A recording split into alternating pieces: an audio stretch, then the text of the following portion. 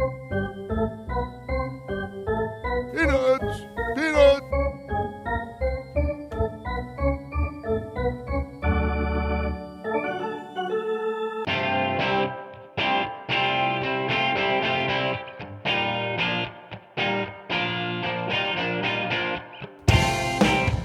Good morning, everybody. Welcome to another installment of the Bat Around here on a beautiful March 13th Saturday morning. We are coming to you live from the Chesapeake Employers Insurance Studio. The Bat Around is brought to you by Chesapeake Employers Insurance, your workers' compensation insurance specialist. I am your host, Paul Valley, and joined with me is my incomparable, my extraordinarily talented, my very young co-host, Zachary Goodman. Zach, how are you today, my man? I'm great, Paul. How are you? I'm doing really well. This is one of my favorite days of the year. Really? Because this is the last day that it gets dark early. The last day. Okay. I love spring forward. I love it. To me, it's like, I know we're in meteorological spring, and I said that so many times on March 1st that the word lost all meaning, but I love when we spring forward. Everybody's like, oh, but we lose an hour of sleep. Yeah, but we gain an hour of daylight. It's going to be dark. I'm all for it. Yeah. The sun's going to be out till like 7:30 tomorrow. That's going to be awesome. I love that. To me, that's like the first official day of spring. And speaking of the first official day of spring, a lot of people feel like the first day of spring is opening day. And we just got word that Camden Yards is going to be hosting fans at 25% capacity on opening day, which will be Thursday, April 8th. Of course, that's not the Orioles' first game of the year. They do have a series against Boston and the series against the Yankees in Boston and New York before they open up at home against the Red Sox on April 8th. Now, Zach, I haven't missed on opening day when fans are allowed to be in the stands. I haven't missed since 2007. However, this year, because there's only 11,000 fans, the Orioles are only allowing fans with 29-game and 81-game season plans to purchase opening day tickets, much to my chagrin. I don't have the time and I don't have the money for a 29 or an 81-game plan. So I'm SOL. That is a lot of games to commit to go to. That's a lot of games.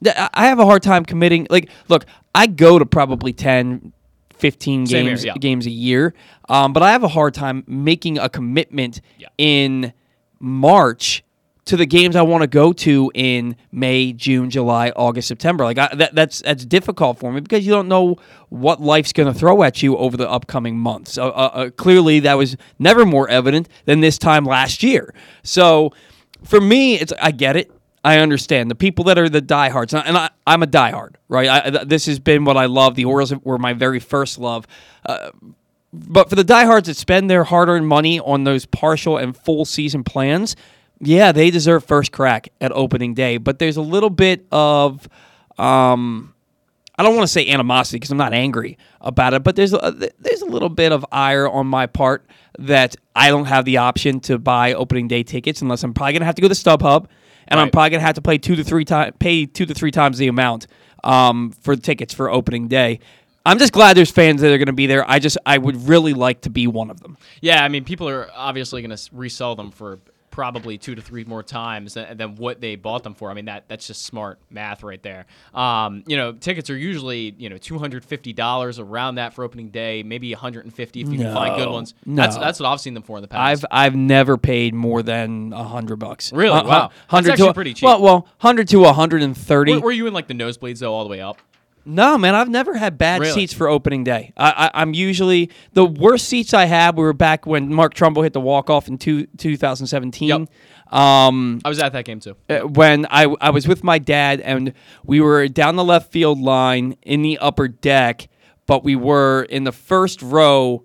So they have the lower tier of the upper deck, and then they have and then you have your walking area, and then we were in the first row at the walking area, just above the walking area, and those are the worst seats I've had for opening day in quite some time. I think ever, really, and they were still really good seats. So continue. Yeah, now, people are going to sell them for a lot of money, though. I think especially with only 25% capacity, especially the first series against Boston, it's probably going to be kind of tough to get tickets for a decent price. I mean, I think you could probably see things up near $400 just because there's so little tickets right now out there. And That's insane. I know, but and the thing is people want to go. I mean, these season ticket holders want to go. That's, they own these plans for a reason. There's not going to be that many people reselling, and then when they do, it's going to drive the prices up really high because of such high demand. So I don't know. It's great for them. I mean, it's if you're a season ticket holder, it's awesome. You get to go to opening day. But for everyone else who's not, like you and me, it's going to be a little tougher to get tickets at all. So, hopefully the prices aren't too astronomically high.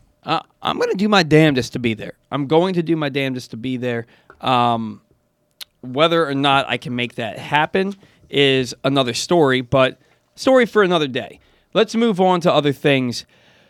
Nick Markakis, he was a longtime Oriole, and then he went to the Braves, which is back in his hometown, or at least he lived in Georgia since he was 10 before he got to the majors. He retires yesterday after 15 years, 2,388 hits, 189 career home runs, 288 career batting average, a 357 on base percentage. Nick Markakis was as steady as they come, and he was a Gold Glove right fielder, one-time All-Star. You can make the argument he probably should have been about five-time All-Star at least. I mean, in 2008, the guy led the American League in WAR, and he didn't make the All-Star team. Nick Markakis was a very good and very underrated player. How do you feel about his retirement after 15 seasons? Yeah, I mean, he's going to go down as, a great Oriole and, of course, a Brave that, really made a lot of impact for them over the past couple of years in their playoff runs. So, he's a great player. Like you said, as steady as anyone, really. I mean, he's just a great contact hitter. Maybe never developed the power that people thought he might have, but he still had a couple 20-plus home run seasons. And, a guy that just really was a great guy in the game too. Always pretty quiet, but really stayed out of trouble on and off the field. Just was a really steady presence in every lineup he was ever in, and I think managers loved managing him. And he's a really, really, really legendary Oriole to me. Even though he probably won't be in the Hall of Fame or his number won't be retired, he's just a legendary Oriole to me. Still, he would be. He's one of my all-time favorites. Same here. Yeah, he's one of my all-time favorites. And before the show, you and I were talking about.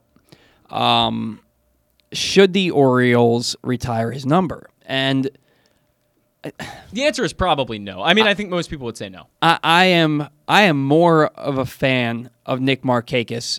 For some reason, I guess because he and I are about the same age, and like he came up in 2006, and I remember his first game. I remember how highly touted it was. And I'm an Adam Jones fan. I love Adam Jones, but I was more of a Nick Markakis fan than I was an Adam Jones fan. I just liked the way Nick played the game, and I thought that he had a better approach at the plate. And so for me, even though I'm a bigger fan of Nick Markakis, I know that Adam had a bigger impact on the franchise, and I'm iffy about Adam Jones' number being retired. I think ultimately it should and may well be retired. Nick Markakis, he just 9 years just didn't do enough. If he had done what he did in 2007 and 2008 for his entire career with the Orioles, and we're talking 20-plus home runs, 100-plus RBIs, hitting over 300, close to 200 hits every year. The guy played in over 150 games 11 times in a 15-year career, and this is with the fact that he had neck fusion surgery, right? And so out of 15 years, 11 times he played over 150 games. That is durability. That's somebody that you can count on, and he plays good Gold Glove defense, and he can hit about 300, close to 200 hits. But if he had done what he did in 07 and 08 for the majority of his Orioles career, you can make the case, because he would go down as one of the greatest Orioles players of all time that's not in the Hall of Fame. And I think he already does. I think he's a top 10 player. For sure. Really, I mean, there's not many guys after the top five. Right, because your top five are Cal, Eddie, Brooks, Frank, and Jim Palmer, no particular order. And then after that, there's Boog Powell and Paul Blair, Cuellar, Flanagan. Well, I wouldn't put Flanagan up there. Flanagan, you put him in the top 15, maybe. Yeah, maybe, but I put Nick Markakis in that second, maybe third tier. So he's definitely at least a top 15 player for me in Orioles history. But is that enough to retire his number? Yeah, probably not. When you factor into the fact that only Hall of Famers have their numbers retired, and the Orioles also have Mike Mussina, who's in the Hall of Fame, but not as an Oriole, not as any player, not affiliated with any team, and Harold Baines, who spent a good chunk of his career here, but their numbers aren't retired. I love Nick Markakis, love what he did. It's not, you can't retire his number. Yeah, I agree with you. And there's a couple guys that have worn 21. Austin Hayes is wearing 21 now, so it's not like, they're saving that number for someone else. And Adam Jones, number 10, of course, nobody's worn that number after Adam Jones left, so it's a pretty good indication the Orioles will probably retire it, even though he's not a Hall of Famer, at least that we know of now. But, two great Orioles, and I would definitely put Adam Jones' number to be retired. Nick Markakis, probably not, but still a legendary Oriole in my eyes for sure. Yeah, and Adam Jones isn't a Hall of Famer. No, definitely not. He's not a Hall of Famer, but I would not. Maybe if he played for like 5 more years. Yeah, but he would have needed to play 5 more years with the production of 2012, 2013 to get to that level, and his production really started to decline starting in 2018, especially defensively. Yeah. Another big name, another first-round pick, Nick Markakis, 7th overall pick by the Orioles. Also, a lot of people don't know this. Nick Markakis was also considered a first-round talent as a pitcher, and most teams viewed him as a pitcher. The Orioles selected him as an outfielder. Another first-round pitcher who's had his share of troubles is Hunter Harvey. Had a lot of arm issues since being drafted in the first round in 2013.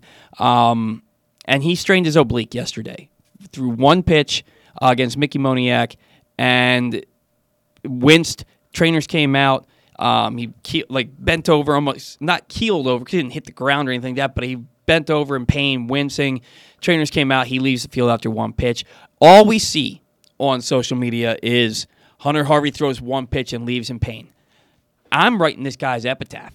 I'm sitting there and I'm like, oh my God, his career's over. This is another arm injury. And I get it. He's 26, 27 years old. He's still young, but how many arm injuries can you have? Yep.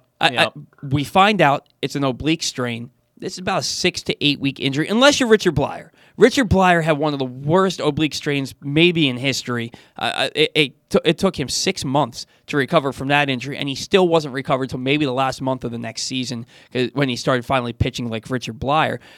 But with Hunter Harvey, this is about as good as we could have expected. He's going to miss probably 6 to 8 weeks. I'm leaning more towards the 2-month side of things, but this isn't even season ending. And we're looking at, when we first heard the news, this could be season, possibly even career ending if it's his arm again. Yeah, it's another injury for Hunter Harvey, and it's been a long road for him. He just really hasn't been able to even find success in the majors because he hasn't been healthy enough to find success in the majors. I mean, this is a guy who has good stuff. That fastball can hit 99, touch 100. He's got really good stuff. It's just a problem of staying healthy at this point for him. The Orioles are fully committed to putting him in their bullpen if he can actually stay healthy, but he's just showing time and time again that he just can't stay on the field, and it's really unfortunate because he was such a highly touted prospect at one point when he was drafted, and it just hasn't worked out for him. It's just every little time, he comes back and tries to be that guy for the Orioles, maybe, gets into that closing role or close to it, the setup role, he gets injured again. Missed most of 2020, probably going to miss a good chunk of 2021. These things, it looks like a 6 to 8 week thing now. It could get even worse. It could be even better. We don't know. These things tend to linger. Right. Oblique injuries tend to linger. Right. And so, I don't have full confidence he's going to be back by even June. We don't know at this point. But it does open up a spot for another guy in the bullpen. I'd love to see Mickey Janis get a shot. Mickey Janis, I think it is. A knuckleballer. He's been around for a long time in the minor leagues, but never made his major league debut. He really is pitching well in spring training. He was on that viral video the Orioles posted the other day that his knuckleball had like zero rotation on it at all. I'd love to see him get a shot. Why not a guy like him or a guy like Bruce Zimmerman, a guy who can, has something to prove, I guess. And at the very least, this opens up a spot for someone else. Well, I think that Bruce Zimmerman, the way he's performed, I'm not going to steal your thunder. We're going to talk about this in your sounding off segment. The way he's performed, I think he's got an inside track to having a role in the team, regardless of if Hunter Harvey got injured. However, I think it maybe opens a door for a Rule 5 guy like Max Soroller or Tyler Wells. And Tyler Wells has pitched pretty well in his outings. Max Soroller not so much. Speaking of Rule 5s, Gray Fenter was returned to the Orioles from the Cubs. He's never pitched above single A, so it was a long shot the Cubs would keep him on their roster anyway, but he got into one game, had one scoreless inning with the Cubs this spring. They've returned him to the Orioles. He's been assigned to Major League Spring Training as a reserve, so he's going to report to Twin Lakes Park. But good to have him back in the system. That's a solid arm that people are hopeful for. The Orioles took a gamble by leaving him unprotected. It worked out for them. Now we just got to hope that Zack Pop has the same thing happen for him.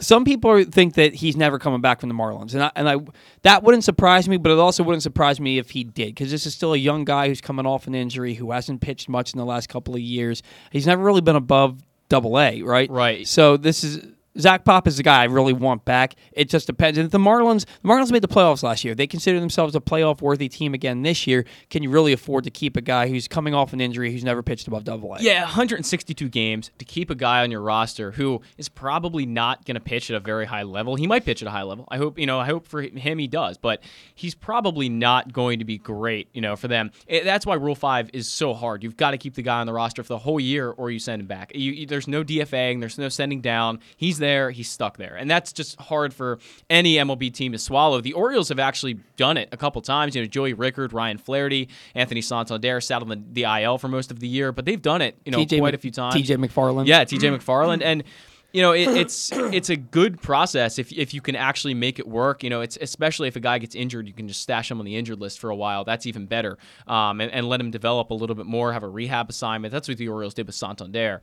But I do think Pop comes back. It's just so hard to keep a guy on that roster for so long. Well, and then it's also one of those things where they can go the route that they did with Pedro Araujo. You can trade for him, right? Where you give him back, but then you trade for him, and you keep him in your system. Although I haven't heard much from him, but we haven't heard much from a lot of these fringe players because of the canceled 2020 minor league season. So now another guy who the Orioles are hinging a lot of their hopes on this year is John Means, and he went out yesterday, and he was the first Orioles starter to go 4 innings. 4 innings, 1 earned run on 2 hits, 1 walk, and 4 strikeouts. These were the first strikeouts of his spring season, and this is his 3rd start. So nice to see him get on the board with 4 strikeouts in 4 innings. Pitched very effectively. Orioles starters have left a lot to be desired this spring. 7.71 ERA from the starting unit in Grapefruit League action. It's about that time where we need to start seeing results, and John Means was the first of that. Do you think that this kind of has a domino effect when you start seeing more effective outings from these starters? Yeah, I hope so. I mean, I hope that John Means, creates a good effect in the locker room, and these guys start pitching better. King Felix has had 2, I would say, considerably rough starts. Keegan Aiken has not had very good starts at all. Dean Kramer had 1 rough start, but then he really bounced back in that next start, pitched very well. And Wade LeBlanc had pitched well in the 1 start he had. But overall, it's been kind of rough. The Orioles have been walking a lot of guys. Command hasn't been there, especially for Felix Hernandez and Keegan Aiken as well. So, I'd like to see some of these guys start ramping it up. You can make excuses in the first couple days of spring training because, obviously these guys are still warming up. The spring training is training for a reason. These guys are getting back to where they were coming out of the 2020 season at the end of it, and they're ramping back up. And now, it's midway through March. We should start to see results and great outing from John Means. Glad to see it. Well, and so something that's certainly hurting the pitchers is the defense has been borderline terrible. Atrocious, It's been really bad. You're seeing Ryan Mountcastle drop a routine fly ball in left field. You're seeing errors from pretty much anybody that's played shortstop this spring has made an error for the Orioles, a stupid or bad error. You've seen some bad throws from like Gunnar Henderson, but that's a rookie who's like the first ground ball that he fields in his first spring camp, and he throws it away. Like the nerves are there. The nerves. Sure. I totally understand that. To that point, Orioles pitchers need to find a way to minimize or work out of it if these guys make an error. Ryan Mountcastle should have called a fly ball the other day. That doesn't mean you need to give up a double to the next hitter. You got to go out there and you got to get the next guy out, shake it off. Errors happen. Unfortunately, they're happening too much right now for the Orioles. Hopefully, they correct those things in the next couple of weeks before we get to the regular season. Now, I have to get Stan on the line, but one guy who's performing really well for the Orioles right now, 5 scoreless innings, is Bruce Zimmerman. This is a local guy, went to Loyola. He's from Ellicott City. You want to talk a little bit about him? Yeah, so Bruce Zimmerman acquired from the Braves a few years ago in the 2018 season where the Orioles traded off a lot of their, top guys. Bruce Zimmerman was never really a top prospect. No one really was super excited when Bruce Zimmerman came over, but everyone thought, okay, this is maybe, a future 4, maybe a future 5 starter. And Bruce Zimmerman made his MLB debut last year, had over a 7 ERA. He didn't pitch great, but he did have a couple outings at the end of the year that was a little better. And he's a local guy, so it's a great story, number one. But this spring training, Bruce Zimmerman to me looks like a different pitcher. His stuff has great shape. It's breaking a ton. He just looks like a more refined pitcher. He's really worked on every pitch he's got. He's got a solid 4-pitch mix. He can touch 95. I was looking at some of his pitch tracks, and he's really hitting about 93 to 95, which is really solid for a starter.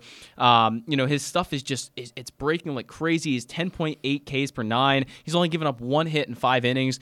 This is a guy the Orioles need to use. They need to absolutely use this guy this year because, he's ready. He's major league ready. Mike Elias doesn't bring up guys until they are. And he brought him up in 2020, so that signals to me Bruce Zimmerman's ready to go. Put him in the 5 spot. I don't want to see Matt Harvey or Wade LeBlanc. I want to see Bruce Zimmerman there. That's so much more fun, and the Orioles can get a lot more out of that and teach Bruce Zimmerman, some things and work with him there. Instead of putting a guy like Matt Harvey or Wade LeBlanc, throw Zimmerman in there just like you are with Aiken and Kramer and let him work. I really am excited to see what he has this year. Well, I think that we certainly all can be excited to see what Bruce Zimmerman has, along with a lot of these other young pitchers that the Orioles have. The one thing I will say, and I said this on the show last week, Buck Showalter always used to say a lot of fools are made by March and September. Very true. Very true. I remember a few years back, Mike Wright, he had come into a relief role the year before, and he had looked pretty strong pitching one inning at a time. And then he comes into spring training, and he's got like a 3.38 ERA through 4 starts. And everybody's thinking, oh, it's Mike Wright. He's finally arrived. Yep. But then it turns out he's Mike Wright. You know what I mean? So it's like the Jake Fox effect. Sure. So I'm not saying that that's the case of Bruce Zimmerman. We just have to be wary of the fact that springtime stats don't usually mean a lot one way or the other. With that in mind, I have Stan the Fan Charles on the line. First and foremost, Stan, how are you this morning? I'm good. How you guys doing? How you doing, Zack? I'm pretty good, Stan. Thanks. We're doing well. Now, we have been talking a little bit about this Orioles rotation and how they've been leaving a lot to be desired this spring to this point. John Means had a nice outing yesterday, the first starter to go 4 innings. Bruce Zimmerman, does he deserve a legitimate shot at this rotation? Depends upon when you're saying does he deserve a shot. I think they're kind of committed to two really young pitchers in Kramer and Aiken right now. And I think the best role for Bruce Zimmerman, and I'm only talking about at the outset of the season, because by the end of April, either Felix Hernandez, who I think is going to be on this team, either Felix Hernandez, Keegan Aiken, or Dean Kramer, one of them's going to blow a flat tire, either an injury or poor performance. And I think that's about the time I'd be looking for Zimmerman.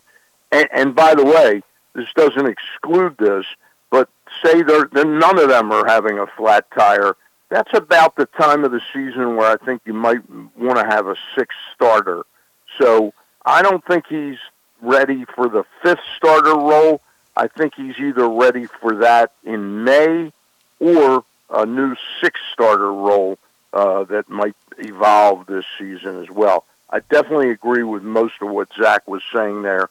I think he is about as ready as he can be. It looks like he's really made some improvements between 2 years ago and this year, and I think this is his time. But I just would pump the brakes a little bit in throwing him right into the rotation. I think there's a big difference for a young pitcher like him facing batters one time around rather than 2 and 3. And I would just like to see them go a little bit slow with him, but I think we'll see him plenty this year, no question about it. Well, and Stan, so this time 2 years ago in 2019, John Means, another young Oriole starter, wasn't even on the team's radar. Next thing you know, that season, he's an all-star for the club. This year, he's going to be the opening day starter, assuming his health. He goes 4 innings yesterday, and he only gives up the 1 earned run on 2 hits with 1 walk and 4 strikeouts. First off, I didn't realize this. He had 0 strikeouts in his first 2 starts this spring. But how important was it to see an Oriole starter be effective after the slow start to the spring? I think it's pretty it's pretty important to have at least one guy that you can sort of count on. I again use that expression, pump my brakes. I mean, John Means is not Mike Mussina yet, in terms of the body of work. That first season, I think he threw about 140 innings or something like that. And he's number one. There's no question on this team right now. He's number one. I'd say the other guy that's opened my eyes this spring is Georgie Lopez a little bit, that he's going to be ready to be a part of this rotation. The other three, I still really like Dean Kramer. I don't know how consistent he's going to be, but I think he's got a real upside. Aiken got a chance to be a solid contributor. And look, we're getting the tail end of Felix's career, but I think somehow he'll patchwork together at least a half a season where he'll be, effective enough to throw out there right now and buy some time for Zack Lothar and Michael Baumann and Alexander Wells. Now, speaking of Felix Hernandez, have you been at all surprised with his performance? He's looked effective at times. It seems like he'll have one good inning and a bad inning in his two starts with the Orioles this spring. Is this about what you expected? Should we read anything into this? The velocity is still only sitting in the mid-80s. What are you looking for from him as he lived up to that? I'm not going over these performances with a fine-tooth comb. Right. I'm going to defend a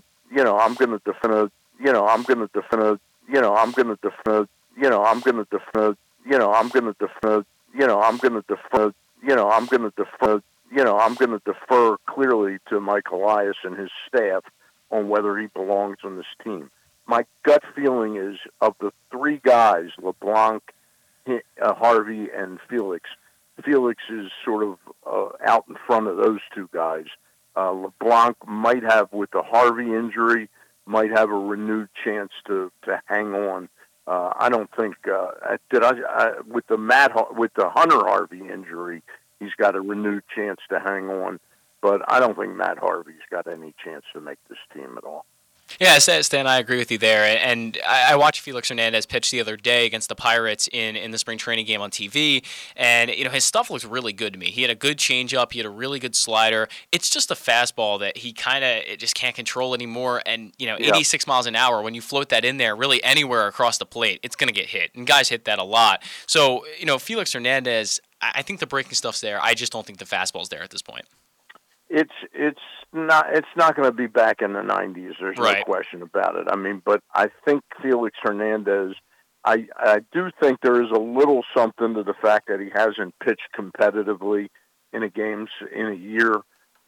So Lander take year off, and I think they're take year off, and I think they're take year off, and I think they're take year off, and I think they're take year off, and I think they're take year off, and I think they're taking that into account.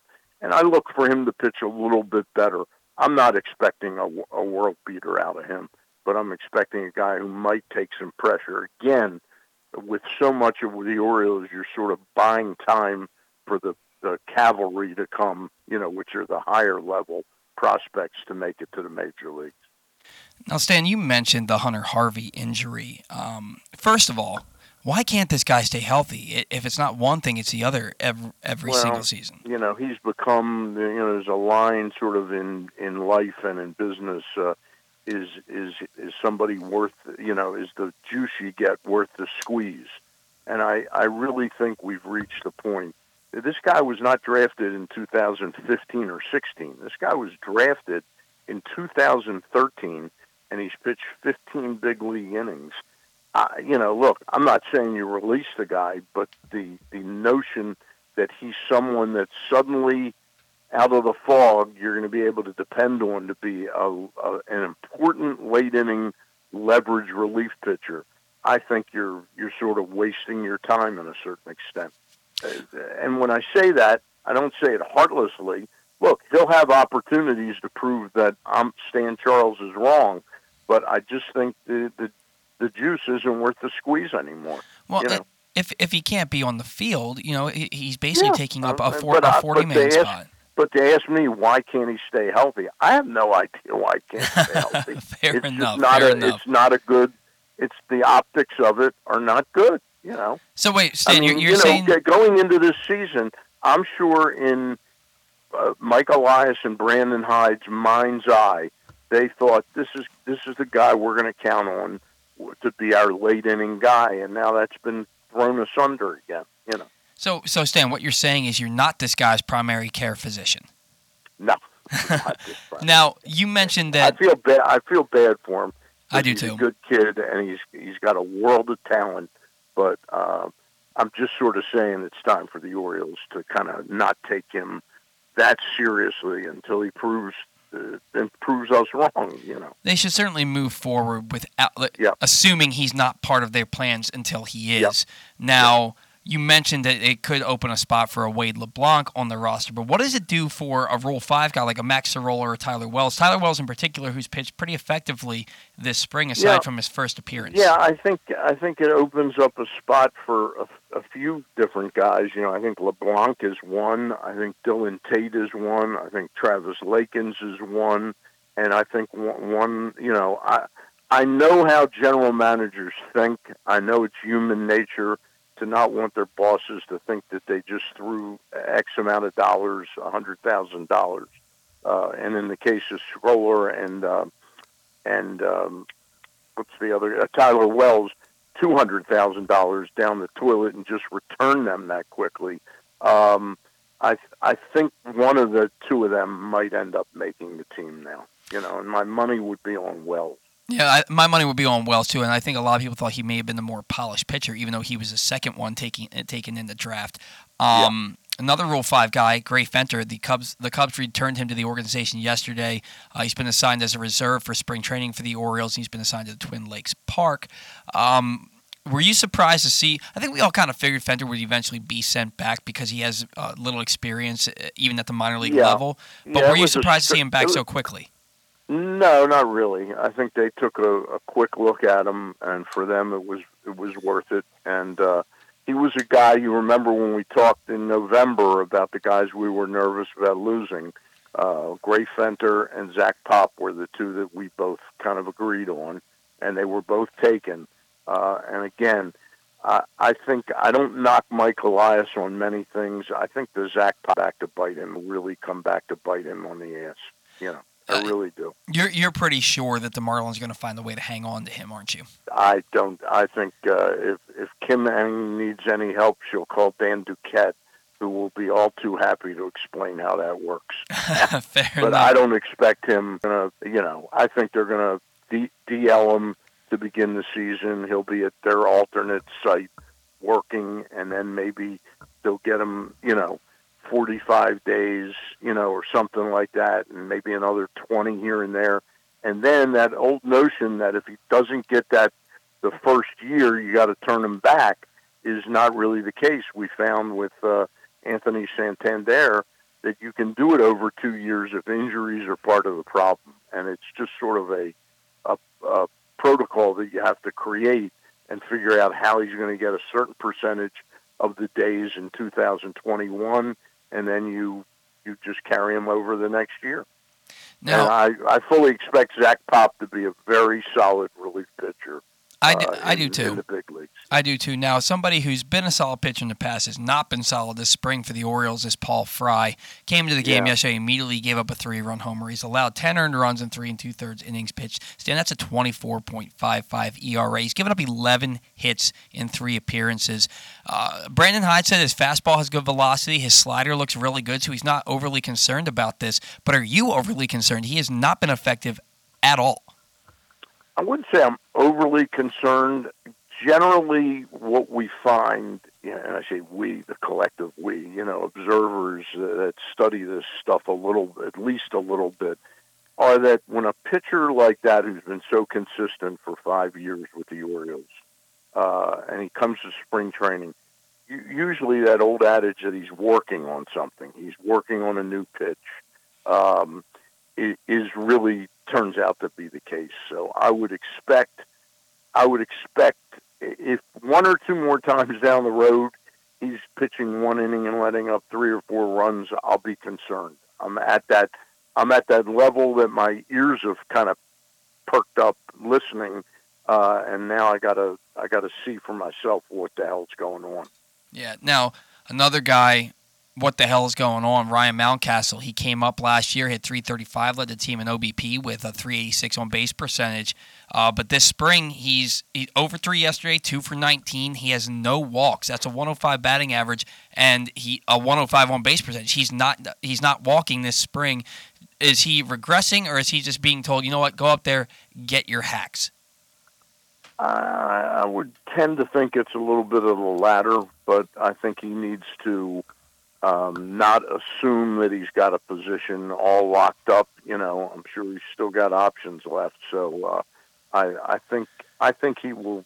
This is about the time that somebody like that needs to sort of catch a hold of themselves, take a deep breath, and sort of really go at it again a little differently, and realize that this isn't a position that's given to you. You consistently have to earn it. Stan, we've talked a lot about Yusniel Diaz on the show, and with you as well. He's kind of struggled. He hit that home run the first at-bat of spring, and he's had a few hits mixed in here and there, but he's striking out a ton. Every time I turn around and look at a box score, he's batting 2 times, striking out 2 times, batting once, striking out 1 time. Him I'm a little concerned with. Me too. The strikeouts, generally he's not even making contact in the at-bats, and at least in the games I've seen on TV. So I think it's maybe a little bit time to get concerned there. Maybe the Orioles want him to work on his plate discipline a little bit, when he gets sent to the alternate camp, and then maybe makes his Major League debut when he's found a little bit more of plate discipline. But, it's been a rough spring. Yeah, it's been a rough spring for him, and I think he's been given opportunity. I think he's been given enough opportunity that if he were really performing incredibly well, you might have seen Mike Elias, looking to trade Santander or the club moving in the direction of making a spot for him, because clearly he's a 5-tool player, but those tools right now aren't adding up to Major League ready. He's not the first player that the Dodgers have hyped in a trade that you've gotten burned by. But I think the notion that he was sort of the central return for Manny Machado, guy you wanted out of that deal, so far he's coming up way below expectation. Well, the fact that he hasn't reached the majors yet, and the fact that he's still struggling in spring training almost 3 years after the trade is a little alarming, but he's getting another opportunity today. He's playing right field, batting 8th against the Blue Jays. So he's getting his hacks. Elias said he was going to not Elias. He's giving him opportunity, and the only thing that sort of calms me down a little bit is the pandemic and the lost season last year. Right. I really do believe at AAA he probably would have made his way to Baltimore. If that had been a regular season last year from April 1st, I think he would have performed well enough to get a look-see in September. Well, and I still think that he has the opportunity and that he will perform well enough to get the opportunity. However, people are talking about, Santander is a trade chip. He's a trade chip. They have Yusniel Diaz coming. Yusniel Diaz hasn't done anything. He hasn't done anything for the Orioles to sit there and say, we have him so we can trade Santander. If anything, I would look at it the other way around. Santander is establishing himself as one of the better players on the team, if not the league. And you have a guy who got traded over here who's still young. He hasn't made his Major League debut. I'd be looking to trade him. I just want to caution people on Anthony Santander. I like the guy. Guy looks like a major leaguer. He smells like a major leaguer until you look at one column. There aren't a lot of star players that after 3 years in the major leagues haven't had one season with an on-base percentage above 300. No, that's true, but I will tell you he's walked 7 times in 17 plate appearances. I'm happy for him. I'm very happy for him, and I'm very happy for the Orioles. Don't get me wrong. I like him because he has all the looks of that, and then it's not like it's been a 9-year career. But all of a sudden, I look at him and I go, geez, whiz, he's back under 300. And there aren't that many players. I'll tell you, the guy he reminds me of is Jonathan Scope. Scope, I love Scope. And then I started looking at that with him, and I go, geez, whiz, he's been in the league 5 years, and his on-base percentage over the 5 years collectively is under 300. That's not a stat that lies that often, you know. Yeah, Stan, I think there's definitely an argument to trade Santander or Diaz, but what kind of value do you think the Orioles could get for Diaz? Because he's still a young player. He's got 5 tools, like we said. I did not say trade Diaz. I'm saying that if Diaz had been having a really good spring, you may have seen Mike Elias a little more aggressive at peddling Santander. To be fair, I did say trade Diaz. If they were to trade Diaz, what kind of value do you think he could bring? I don't think he has much value right now at all. Fair enough. Yeah, I think the Orioles could try to, get a position of need, maybe pitching in the farm system, or maybe middle infield, or something like that, where they are very deep in the outfield right now, so they could try to find a position of need there. I think there are a couple clubs that might like DJ Stewart. I don't think this guy has proven himself nearly enough to return anything worth. I'd rather wait it out ourselves with Diaz right now. And look, I hope I'm totally wrong. I hope Santander busts out this year and has a 330 on base percentage, or 340, and knocks the cover off the ball, because he's a good. You can tell he's a good kid, and he plays the game the right way, except that darn on base percentage, and that's not usually an outlier as to what a guy's capabilities are. Well, I certainly think that one way or the other, we're going to see an outfielder walk out the door for the Orioles at some point this year. I think that it's a position of strength for them, and I think that somebody's getting traded from that group of outfielders, that they have seemingly 6 Major League ready guys for 3 positions. Stan, before we let you go, the Press Box is helping Dick Gordon Sports host this virtual Carl Yastrzemski signing on April 12th. We have the ad in the print edition of Press Box Sports on page 33. Tell us a little bit about Dick Clark, how Press Box is helping them out, what they're doing with this signing. Dick Clark. I'm sorry, Dick Gordon. Dick Gordon. I'm kidding. Dick Gordon Sports, by the way. We're not helping them out. They're helping us out. Fair enough. In return, we want to help them out. Dick Gordon is someone who passed away about close to 3 years ago. He was the signature guru, and he was a lawyer here in Baltimore, and he started representing players, and before his career ended, he represented, and his family does, Carl Yastrzemski, but he also handled Earl Weaver's signature, Joe DiMaggio's signature. The longest relationship was with Ted Williams. Frank Robinson. This guy was a legend in the business. His wife now is sort of running shows, and they still have quite a relationship with Carl Yastrzemski. They have a virtual signing that Carl's going to sign on Monday, April the 12th. All mail orders must be in by April the 7th, 2021. And if you go to dickgordonsports.com, dickgordonsports.com, you can take a look. And I'll just remind people, I'm not trying to be maudlin here, if you're a collector of any level, you lost the opportunity to get Lou Brock merchandise, Tom Seaver merchandise. And I'm talking about new merchandise. They will never sign again. We lost 7 Hall of Famers last year. Carl Yastrzemski won't be here forever. This is a really good opportunity to get a bat, a picture, some piece of memorabilia you want signed by Carl Yastrzemski. Go to Dick Gordon Sports and see what you have to do to send it for Carl to sign it on April 12th. They need all materials in by April the 7th, 2021, and it's on the ad in this month's Press Box is on page 33, dickgordonsports.com. Yeah, certainly. And if you go there, you can see all the pictures of Dick Gordon with all these big-time stars, all the memorabilia. You can send it in. You have to get your stuff sent in by Wednesday, April 7th, if you want to have it signed. Again, that's a virtual signing on Monday, April 12th at dickgordonsports.com. Stan, before we let you go, who do you have coming up on Monday? I just talked to Ross last night. Ross reached out to an old friend, Scott McGregor. We're going to have Scott McGregor on Monday night at 8 o'clock.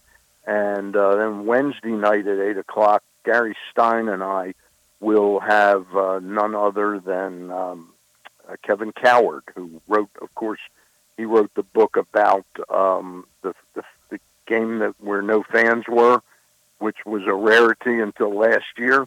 But he's got a new book out now called You Must Be Cinderella, about the UMBC team that beat Virginia 3 years ago in the NCAA tournament and shocked the world. The book is You Must Be Cinderella. Currently up on our site, most recently, is an interview I did Thursday evening with Baltimore Blast owner Ed Hale. Absolutely. Stan, thank you so much for joining us as always. You have a great week. I'm not going to be here on the show next week because I'm going to be down in spring training, so I'll talk to you in 2 weeks. Zach's gonna run the whole show. Zach's going to take over and maybe unseat me permanently. We'll see. Well, that could work out that way. You know? All right, Stan, you have a great weekend. Take care, man. All right, guys. Thanks.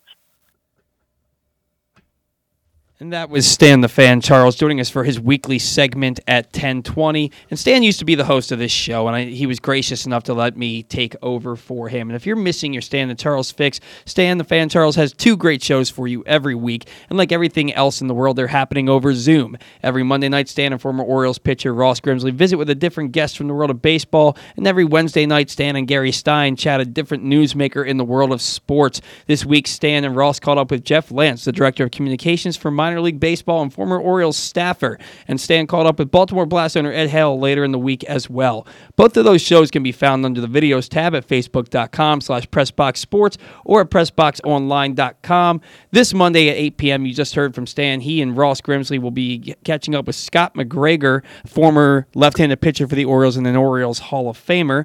And then on Wednesday at 8, Stan and Gary Stein will be catching up with Kevin Cowherd, who wrote the book on the fanless game between the Orioles and White Sox back in 2015, who has a new book out called You Must Be Cinderella that's all about the UMBC the UMBC Retrievers basketball team that unseeded the number 1 seed Virginia for the first win of a 16 seed over 1 seed in the history of the NCAA basketball tournament. So catch up with those shows, and just remember that Stan's weekly shows are brought to you by C3 American Exteriors. Find them at c3america.com and call C3 American Exteriors to get roof and siding repairs for the cost of your home insurance deductible. Don't let the insurance industry get one over on you. Call C3 at 410-401-9797 or go to c3america.com for a free analysis. We got to catch a break. However, when we come back, very excited to talk with former Orioles manager Sam Perlozzo about Nick Markakis' retirement. The Toyota Tacoma comes in a wide range of models and trim lines. You can choose the perfect Toyota to reflect your unique personality and driving habits. Check out buyatoyota.com for deals on new Tacomas from your local Toyota dealer today. Glory Days Grill's St. Patrick's menu is now available, and it's their most popular seasonal menu all year. New items include smoky thigh wings and bangers and mash. Favorites include corned beef and cabbage, shepherd's pie, and the Glory Days Reuben and the Rachel. Enter to win a brewery tour of the Guinness Open Gate Brewery outside of Baltimore. Details available at any Glory Days Grill, and enter online at glorydaysgrill.com/brewery tour. The St. Patrick's menu is available for the whole month of March. Come in for great food, beer, and basketball. Download their app or order online at glorydaysgrill.com. Hey, Dad, can we try one of those hoagie things? Sorry, son. We aren't hoagie people. What do you mean? Son, we're Royal Farms sub people, like my daddy was, and his daddy before him, like you and me, and all the folks we know. Gee, Dad, I never thought about it like that. So you're saying hoagie people are... Aliens, son. They're aliens. Royal Farm subs are Baltimore's best. Real fresh, real fast, Royal Farms. If it's happening in Baltimore sports and beyond, it's happening on Glenn Clark Radio. New Ravens linebacker Patrick Queen. Appreciate y'all. Trey Mancini. Thanks for having me on, guys. Glad to be back on. Ravens linebacker Matt Judon. Appreciate y'all. How y'all doing? Ravens kicker Justin Tucker. Thanks for having me. Adley Rutschman. Absolutely. Thanks for having me on. Coach Mark Turgeon. How you guys doing? Heston Kerstad. Thanks for having me. Joe Burrow. Thanks so much. I appreciate it. Thanks for having me on. Marlon Humphrey. Thank you. Coach Mike Loxley. Thanks for having me on. He is J.K. Dobbins. Thank you for having me. I had a great time. The great Ray Lewis. Always good to be on. Dickie V, Dick Vitale. Glenn and Kyle, two diaper dandy. What's up, fellas? Hey, what's going on, Ed? Glenn and Kyle are live Monday through Friday, 10 a.m. to noon, and archived anytime. Watch Facebook.com/PressBoxSports and listen to PressBoxOnline.com/radio. For more than 40 years, K&S Automotive has been repairing, restoring, and maintaining foreign and domestic vehicles with a focus on exceptional workmanship and customer service. Everything from oil changes to major body work. Call K&S now at 410-235-6600 or go to knsimports.com. That's K&S at knsimports.com.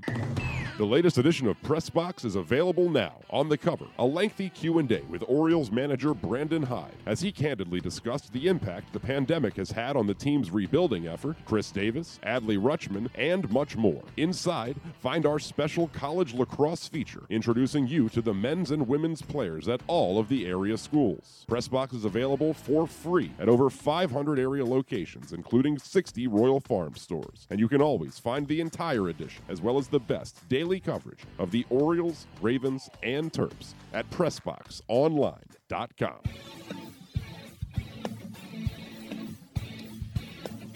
Welcome back to the Bat Around. We're still getting Sam Perlozzo on the line. We're going to talk a lot about Nick Markakis, legendary Oriole, and of course, Brave for 6 years in his career too. Nick, a guy I think we need to talk more about as Orioles fans because he just retired, and he really had such an impact for the Orioles. I'm not sure the Orioles would have had that, those such good years in 2012, 2013, 2014 if Nick Markakis hadn't been there. And just honestly one of the best players throughout the Orioles years where, it was pretty dark. They did not win a lot of games. The dark ages of the O's from really 98 to 2011, and Nick Markakis is one of the shining stars in that. I do remember seeing him come up through the minors. I was pretty young, but Markakis is a guy who really developed into the player everyone thought he was going to. Maybe never developed that power, but I'm really excited to talk about Nick Markakis because he is just such a legendary Oriole. So whenever we can get him on the line here, it's as Orioles fans, we hope that someday there will be more players like Nick Markakis on this team. Such a leader, a guy who really exemplified the Oriole way. And it's great to see him have the career he did. He really is not a Hall of Famer, but a Hall of very good players guy. A really just we should appreciate him more as Orioles fans. And I hope that a guy like Austin Hayes or DJ Stewart or someone like that can become what Nick Markakis was to Baltimore. I think that would be very important for this franchise. Well, yeah, certainly what Nick Markakis meant to this franchise can't be understated or overstated for that matter. He was an important player. He was really that first guy who kind of gave you a glimmer of hope to get out of those dark ages. And I know that he was in his seventh year in Baltimore before they finally made it to the playoffs, and we saw him get hit by that 93-mile-an-hour fastball on his thumb by CC Sabathia in that early series in September when the Orioles and Yankees were battling out for the division. And actually, I think that's Sam calling right now. It was difficult to see him miss his first postseason. Yeah, absolutely. Definitely was. And while we get Sam Perlozzo on the line here, we're going to talk a lot more about Nick Markakis. So just give us 1 second here, and we'll be ready to go. Sam obviously managed Nick Markakis in his early years of the Orioles back in 2006 when his rookie campaign had him at 6th in the Rookie of the Year standings. And now we have Sam Perlozzo on the line. Thank you for that, Zach. Sam, how are you doing this morning? Doing good. Sam, thank you so much for joining the program with us today. Before we get started, so my birthday is September 13th. Does that date hold significance to you? September 13th? September 13th. I don't know, should it? Well, I was looking up your playing career last night, and it's a weird factoid for me because September 13th is my birthday. Your major league debut was September 13th, 1977, and your final major league appearance as a player was September 13th, 1979. I found it interesting that you had your debut and your final game on the same day, a couple of years apart. Not that interesting of a factoid if you don't have a birthday on that date, but I found it interesting. So that's great. Moving on to more interesting things. Sam, one of the reasons that we have you on the program today is because Nick Markakis just retired from Major League Baseball after a 15-year playing career. He retired yesterday, and you were Nick's first manager when he got to the big league level. What can you tell us first and foremost about Nick as a player and then as a man? Well, I'll tell you how that whole thing went down. We went to spring training. I probably didn't think Nicky was going to be on the roster. He was young, hadn't, played much. And so we got down to the end of spring training, and we had a little powwow with the GMs, and they were talking about Nicky making the team. And I said, I didn't have a problem with Nick making the team at all. The problem was it was going to give me like 6 outfielders. And I said, how am I going to get everyone some playing time, Right. And he said, you'll find out. You'll figure it out. So Nick's like, I'm not going to keep Nick without playing him. Well, if anybody's going to go out there and play, whether they're struggling or not, it's going to be Nick. Well, that's what we felt he was that kind of a player. Well, certainly he was taken 7th overall in the first round of the draft. Came up now, and he honestly he had a really big spring in 2006, and he played his way onto that roster. Now, to start that 2006 season, he did his first major league hit was a home run, and he did get hits in 10 of his first 12 starts for the Orioles. However, he got off to a bit of a slow start in his career with the Orioles. He was batting .219 at the end of May. He was batting .228 heading into the last week of June of that season. Was there ever at that point thought to sending him down and thinking maybe we brought him up a little too soon? There actually was. We discussed, after it got to a point where it just looked like he was really scuffling and pressing. So I had sat down with the brass, and we said, how long you want to go with Nicky, and they were a little concerned too. So they said, let's give him 2 more weeks, and then we'll make a decision. And from that point on, Nicky just took off. It was like I moved him in the batting order, and I said, okay, he started hitting the ball. I think it was like, I'm going to hit you third, Nick. Now, I don't want you thinking about home runs and things like that. Just go be yourself. Of course, Nick was just a quiet professional baseball guy, even when he was young like that. And it didn't bother him. He didn't care where he hit, but I wanted to make sure he didn't do that. Well, the first time I think he got up after I told him that he hit a homer. So out of the 3-hole, he's starting to hit, and I said, Nicky, I think I'm going to move you into the 4-hole. Now, don't be thinking about home runs and stuff like that. And once you know it, he tries to get out in that game and hits another homer. So from that point on, Nick just took off. I mean, he finally relaxed, used his abilities, just went out and played ball every day. Well, it was amazing how we had given him about another 2 weeks, we thought, and it's almost like he knew it and just took off with it. Well, and at that point, when I said that he was hitting .228, the date was June 22nd. From June 23rd to the end of the season, that was about 83 games for Nick. He batted .329. The last half of that season, finished the year with a .291 average.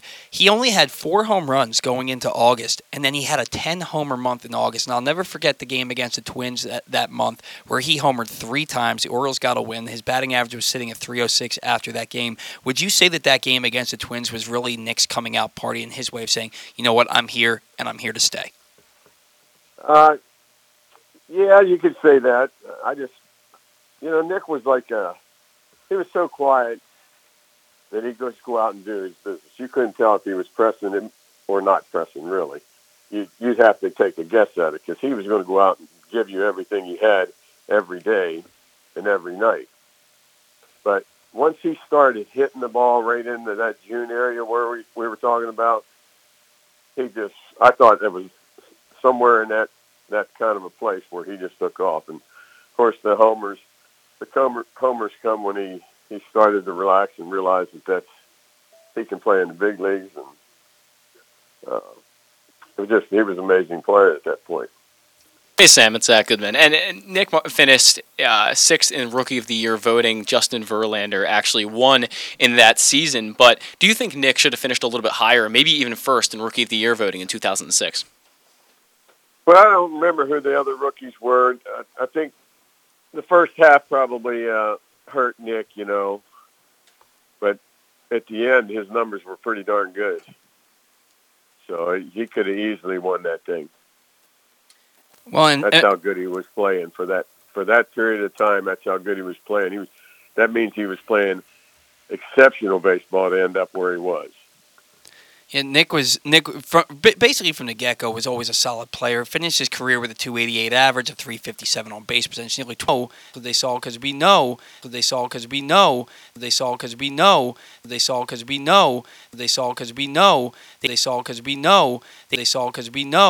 he was also considered a first-round talent as a pitcher, and the Orioles decided to keep him as an outfielder.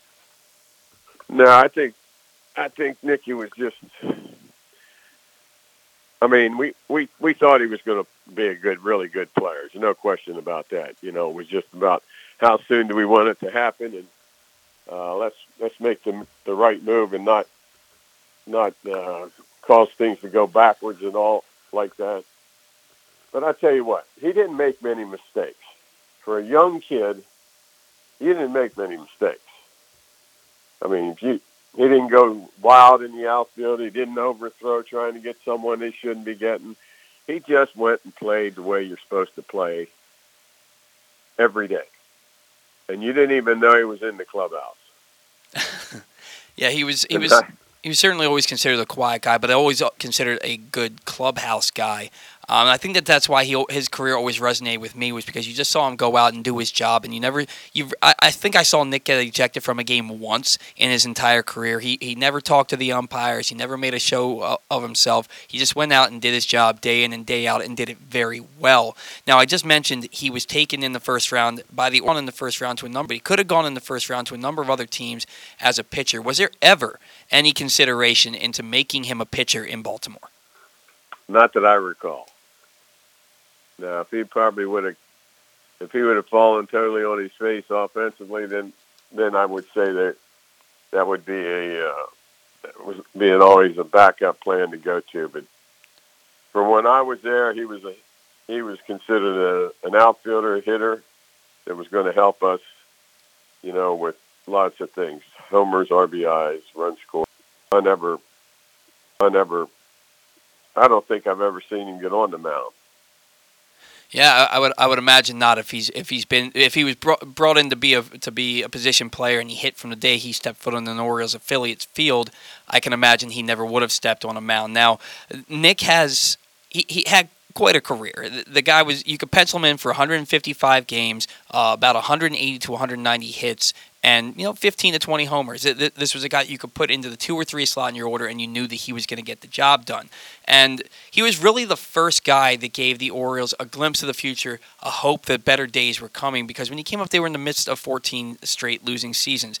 And despite the fact that Nick was usually the best player on the team, the best overall player on the team, he never made an All-Star game in Baltimore. Never made an All-Star team except for one time in his 15-year career, despite the fact he led the American League in WAR in 2008. Why was Nick Markakis so underrated? I just think he was just quiet. He was just quiet. One of those guys, I've told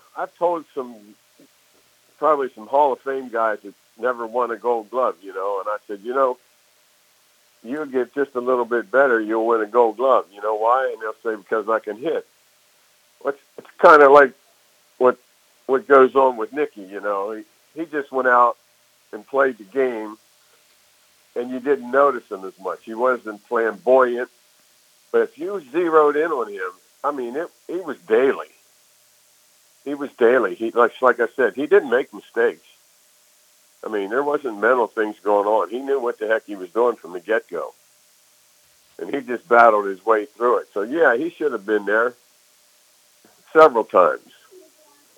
Certainly, Nick Markakis, in my opinion, he should have been at least a 5-time All-Star. It's a shame he only won one Silver Slugger, especially when you look what he did in 2007.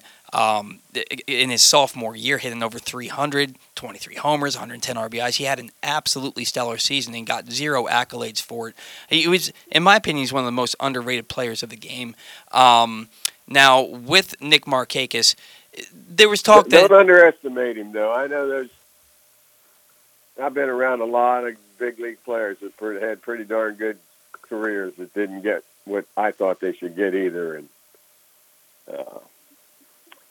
I know we can talk about it, and we'd be totally honest and 100% correct in what we say. But he definitely was. He was definitely in the top tier guys.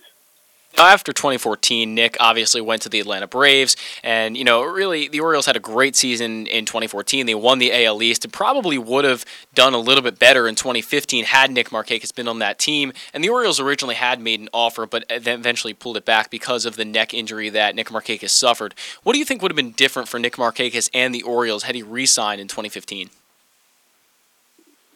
Well, I look at all the teams. I managed a couple, Baltimore, and you've got to have a stud guy in there. There's somewhere in that lineup you got to depend on someone. And the guy's got to deliver for you. The majority of the time, and somebody that can lead the team on the field, as well as off the field. And even though Nicky was quiet, his leadership abilities went to what he was doing on the field and what he does pre-game, how he prepares, and how he goes about his business every day. Not most of the days, but every day. And that's what he did. And you need that kind of guy. And, sometimes you get in a ball club that you can't replace 5 guys in your lineup every year. And the ability to sign certain people doesn't. If you're not capable of getting a first tier guy, you're constantly, in a battle with trying to catch up with everybody else all the time. So I know he was well liked in Baltimore. Trust me.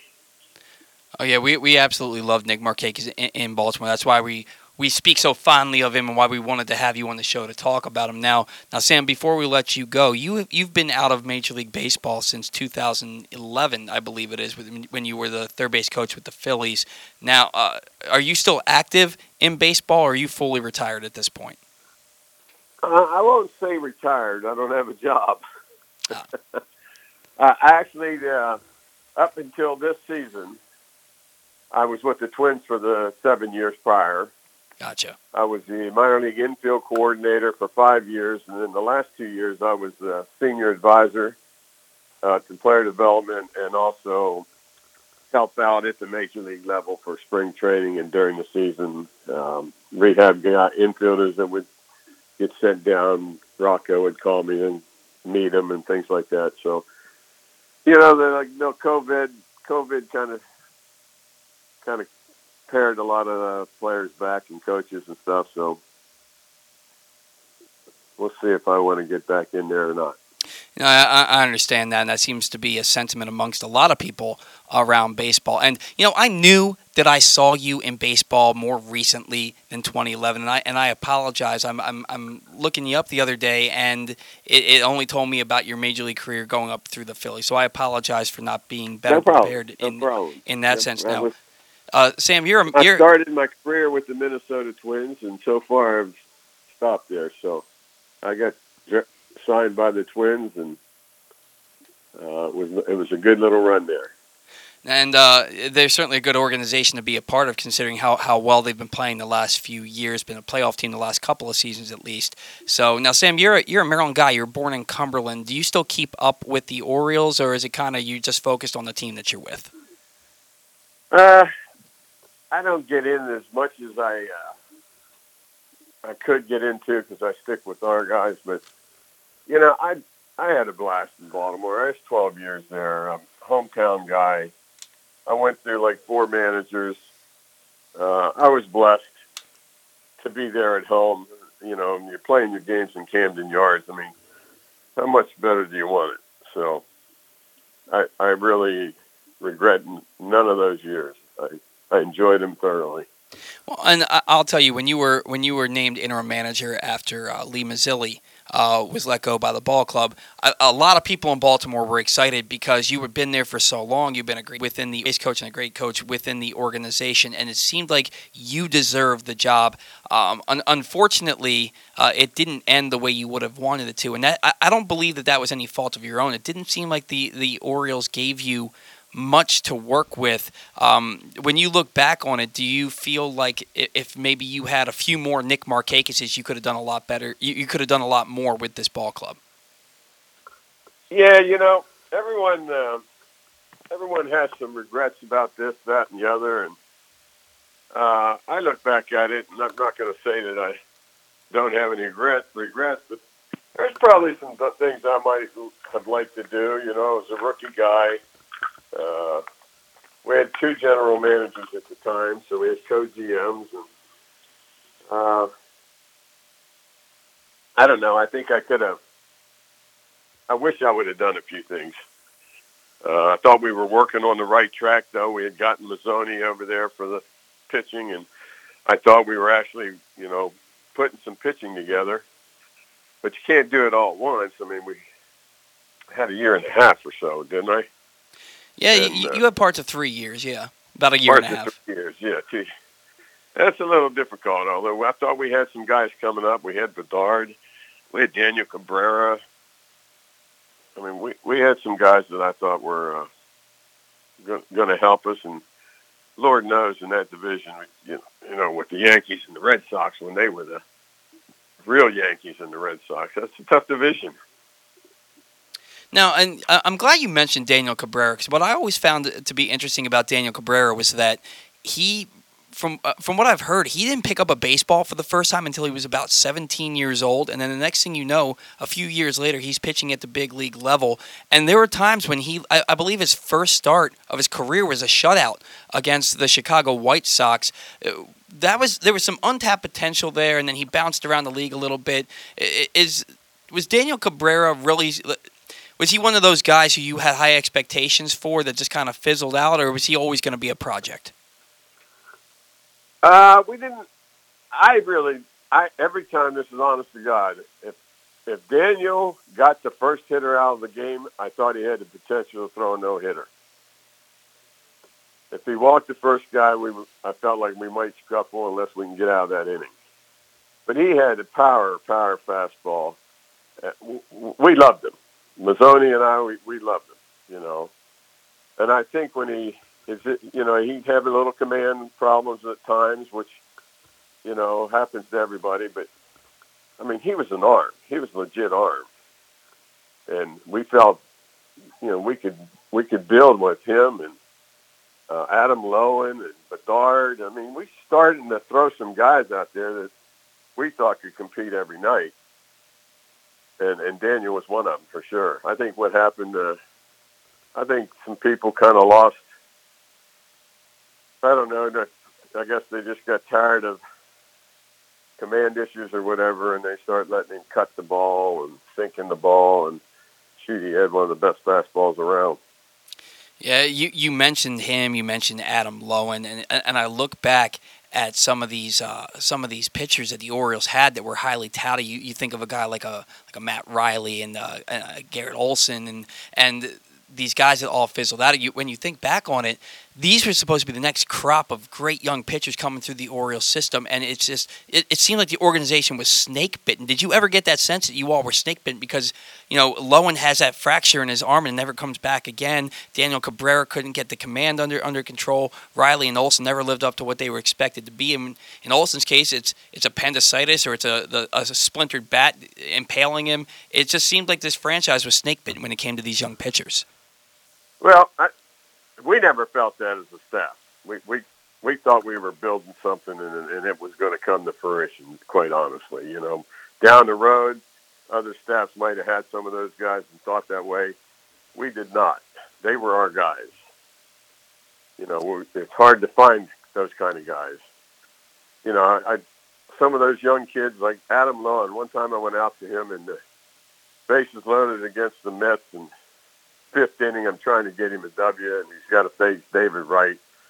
And I go out and I, reverse psychology. I said, "You getting tired, son?" He says, "I don't get tired." I turned around and went back in. That kind of stuff. You can go ahead and give up a hit now. I don't care. And that's what we were trying to do. We were trying to put those three guys. We had Chris Benson. I mean, it's not like we weren't building something, with a few veterans here and there, and it just didn't work. But and that's could always done better. I could always done better too.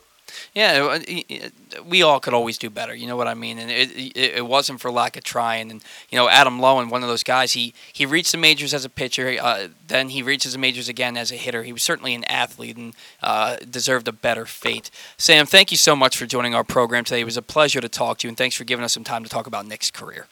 It was good to talk. You have a good one, and good luck to you. Thank you, sir.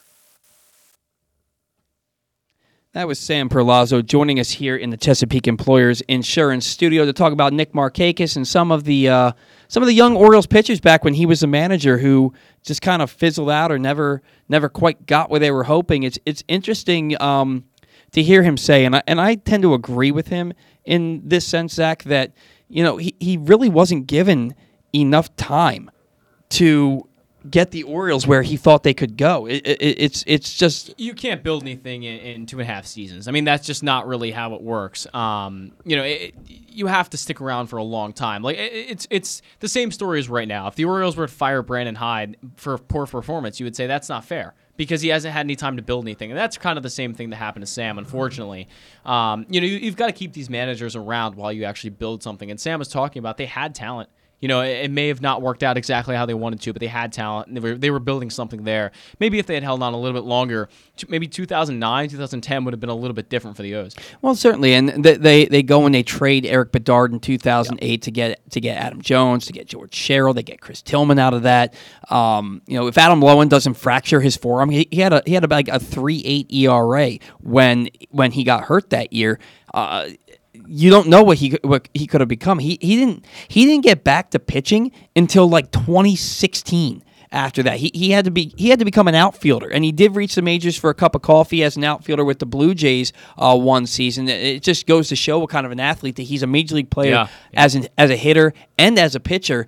It was a shame for Sam Perlozzo that he wasn't able to get a longer opportunity. A really good baseball guy, and I remember I was thrilled when he became the Orioles manager. Not thrilled with the way that it had to happen because that was in 2005, and I know we're running a little long here, but that was in 2005 when the Orioles got off to a really, really hot start. They had Tejada and Javi Lopez and Rafael Palmeiro. Brian Roberts was having a career year, and they were 14 games over 500 in June, and they finished the season 14 games under 500. I'll never forget Tim Kirkson saying the Orioles were the first team in Major League history to at any point in the season be 14 games above 500 and finish 14 games below. Not great. 500, and that got Lee Mazzilli fired. That season got derailed with the Rafael Palmeiro steroid positive test. Right. You can ask people to a man, and they'll say that threw a wrench in our entire season. It was like, what do we do from here? Massive talent on that team, though. Yeah. Massive talent. 2004 was arguably one of the best offensive clubs I can ever remember. Miguel Tejada was unbelievable in 2004. And that club in 2004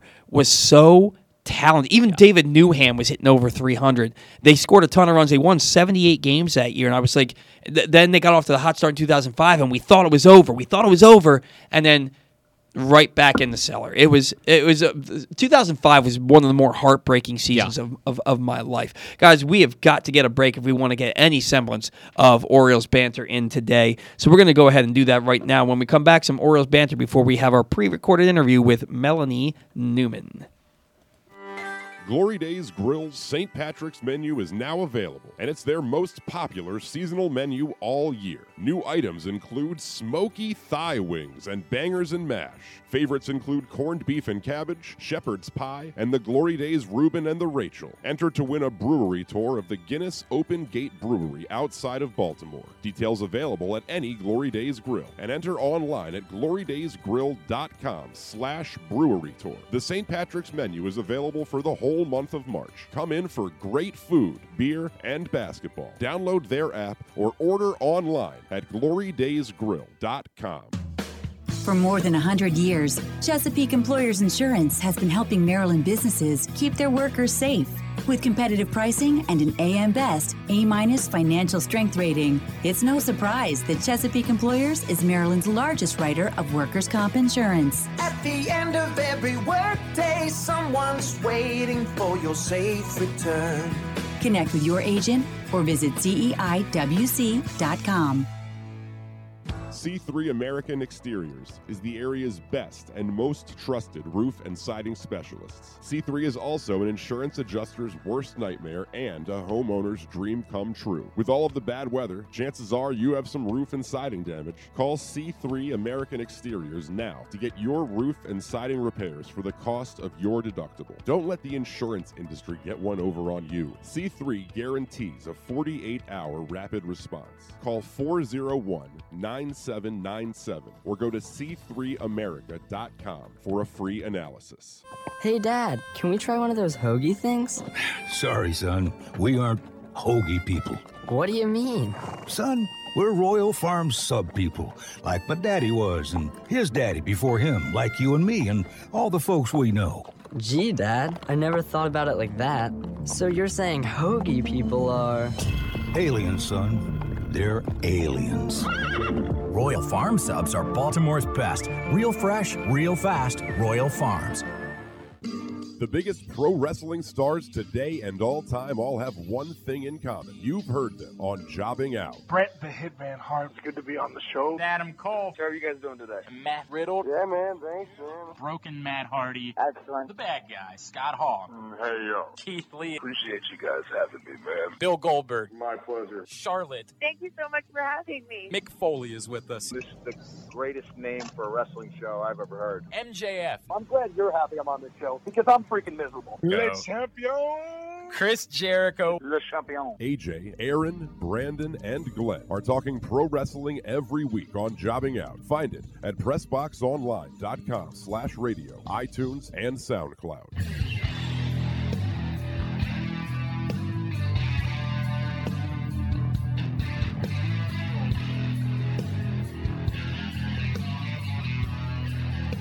All right, welcome back to the Bat Around, coming to you from the Chesapeake Employers Insurance Studio. I just want to remind you, every Monday through Friday, Glenn Clark and Kyle Ottenheimer bring their pragmatic and irreverent approach to Baltimore sports via PressBox's Glenn Clark Radio. Watch the show at Facebook.com/PressBoxSports and listen at PressBoxOnline.com/radio. You never know who might pop up on GCR. This week, the guys caught up with Ravens offensive lineman Bradley Bozeman, potential Ravens first-round pick Aziz. Oh, my goodness, I don't know how to pronounce his name. Aziz Uhilare. Mount St. Mary's coach Dan Engelstad after they punched their NCAA tournament ticket and more. Find those interviews today in the Glenn Clark Radio Week in Review feature at PressBoxOnline.com. That's PressBoxOnline.com. I apologize to the potential first-round pick Aziz Ohulari. We'll go with that. I guess. Oh my God, I have no idea how to pronounce that name. I'm usually pretty good at stuff like that. Also want to remind you that I'm not going to be in studio next week. I will be on my way to Sarasota while this show is going on. I'm hopeful to be the third guest on the program at about 11:35 next week. But Zack is going to be taking over as host. He'll probably still be sitting in the same chair because Kyle Ottenheimer will bring his pragmatic and irreverent approach to the Bat Around. He'll be producing the show next week, so we're looking forward to that. I'll still talk with you all a little bit that week, hopefully right after I get off the plane. But my first foray into spring training in my entire life, so I'm very excited to go to an Orioles game since I probably can't go to opening day, but I'm not sour about that at all now, am I? Orioles banter, we're about halfway to opening day, so we're going to give a little bit of a progress report here for the Orioles. Not the prettiest stat lines for anyone, but, you know, Austin Hayes and Cedric Mullins have lit it up, but pitching in the defense has left a lot to be desired for sure. Yeah, I just realized that I put up an ad way too early. Well. The Glory Days was on for about the first 10 minutes of the show, so they got 20 minutes, and then it evens out. It'll work out all right. It evens out. I don't know why I did that. I have no idea why I did that. Anyway, no, the Austin Hayes, Cedric Mullins, that battle for center field, they're really letting it up. Hayes batting .316, Mullins batting .381, really getting the barrel to the ball. Mullins, man, it's amazing what you can do when you just completely get rid of the weakest part of your game. And let's be perfectly honest, the weakest part of Cedric Mullins' game was batting from the right side. And look, dude, you don't need to do that. So get rid of it. And he finally did, and now he's tearing the cover off the ball. And this is a guy who's making a statement, and he's saying, I am not a fourth outfielder. I'm an everyday player. Just because he's not going to hit 25 to 35 home runs doesn't mean you can't be a solid everyday player. We compared him to Michael Bourne last week. You look at John Jay, who I hope he's more than John Jay. John Jay's a good hitter, but a singles hitter. Probably a fourth outfielder, too, for most teams. Yeah, but you can make a career without having to hit a bunch of home runs. Nick Markakis didn't hit a bunch of home runs, and he had a borderline Hall of Fame career. Borderline. He's not a Hall of Famer, but if you give Markakis an extra 15 hits every year, he's probably got close to 2,800 hits. You know what I mean? Yeah, maybe a guy like Ender Inciarte. He's not on the team anymore, as far as I know right now. But he played for Atlanta for a while. Great center fielder, great defense, and hit a little bit too. So maybe a guy like that is what Cedric Mullins can turn into. But he got rid of the right-handed swing. And like you said, he took out his weakness. That was what he was probably focusing on all the time, thinking about how am I going to hit from the right side this time? How am I going to hit? Now he's absolutely smashing the ball. He's had a ton of exit velocities, over 100, which is what they're looking for sure. He's hitting the ball hard even when he's making outs. He's hitting it into the gap. And guys are making good plays. I've seen it, a couple, he's been robbed of a couple hits already, as has Austin Hayes. And, that's all you want to see. You want to see him hitting the ball hard. It's not even really the batting average that matters that much. It's just consistent at-bats and hitting the ball hard. And he really has. Well, and you look at it, and you're not saying that he's an all-star, right? Oh, for sure. But there's no really glaring weakness on Cedric Mullins at this point, because even if maybe his arm strength is a little bit lacking, right? But Johnny Damon made a hell of a career, he did. And I mean, let's be you know what? I'm not even gonna say it because he had a very poor throwing motion and a very weak arm. He had a very weak arm, and Cedric Mullins, I think, probably has a stronger arm than him. But he's super fast. If the ball's hit in the air, he's gonna get to it. And even if he's slumping at the plate, he can still lay down a bunt. He led the majors with 9 bunt base hits last year in less than 60 games. He played like 53 games last year, and or 48 games, something like that, and he had 9 bunt hits. So when you have that ability, you're not going to have prolonged slumps because you can still get on base at some point. And then if they start coming in to respect the bunt, slap it the other way, and you have yourself a base hit. Right. Last year he had the bunt, but now you've got to develop both these. You've got to get that swing into. You've got to actually become a singles double hitter outside of the bunt. And then if you put all that together, you've got a really valuable player. I mean, you've got a guy who can run down anything, he can steal bases like anyone. He's amazing at that. You've got a player there. He's not going to be your 5-tool superstar talent, but he's a leadoff hitter, a guy who gets on base quite a lot, and a guy who can steal bases for you and score runs. And I think that's what's important for the Orioles and having Cedric Mullins. He's turning himself into a more valuable player. Well, the on-base percentage has got to go up. It has to go up for sure. It's got to go up. It's around 310 for his career. I think it was at 315 last year, despite the 271 average. But he has the speed. I don't look at him as a leadoff hitter. I look at him as more a 9 hitter who can flip the lineup over. Austin Hayes has more of that approach to be the leadoff hitter. I think has more of the on-base capabilities. But that's assuming that they're both playing at the same time, one in left and one in center field.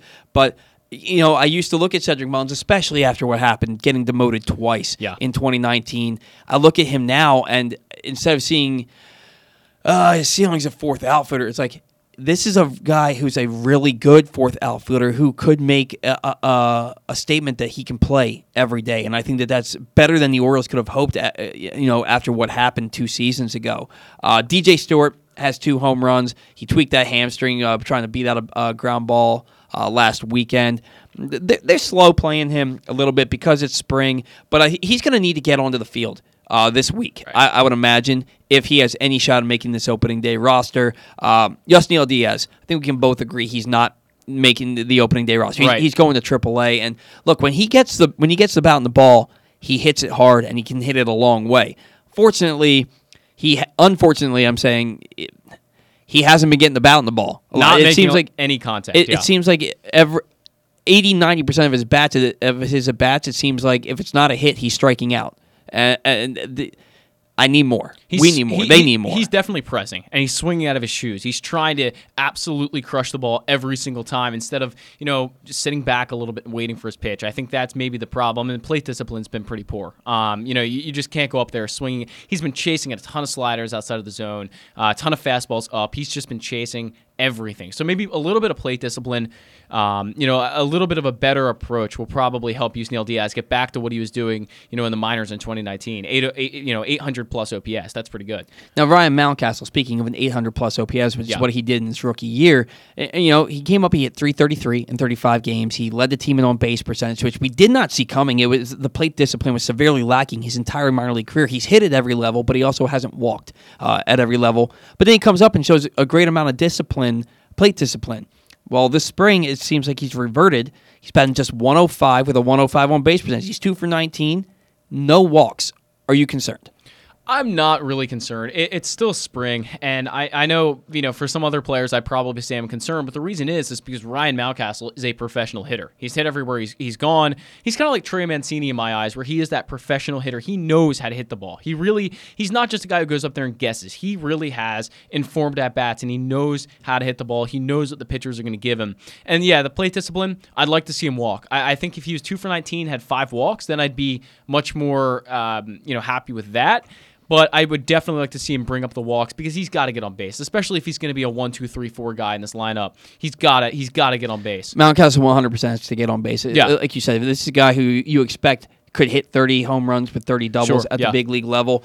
Getting on base needs to be a big part of your game. That's why I always had a big gripe with the Orioles signing Mark Trumbo to that 3-year deal out because, Trumbo had 47 home runs that year, but his on-base percentage was .318. And also one of the worst defenders you'll ever find on any field. Story for a different day. Now, another guy who's showing great plate discipline, Anthony Santander. He's just 2 for 10 this spring, but he has 7 walks. And Brandon Hyde came to him this offseason and said, look, we need you to work on your plate discipline. We need you to get on base more, not chase pitches, because when you get your pitch, you're going to hit it a long way. And Stan earlier today said that he was nervous about Santander because of his lack of on-base capabilities.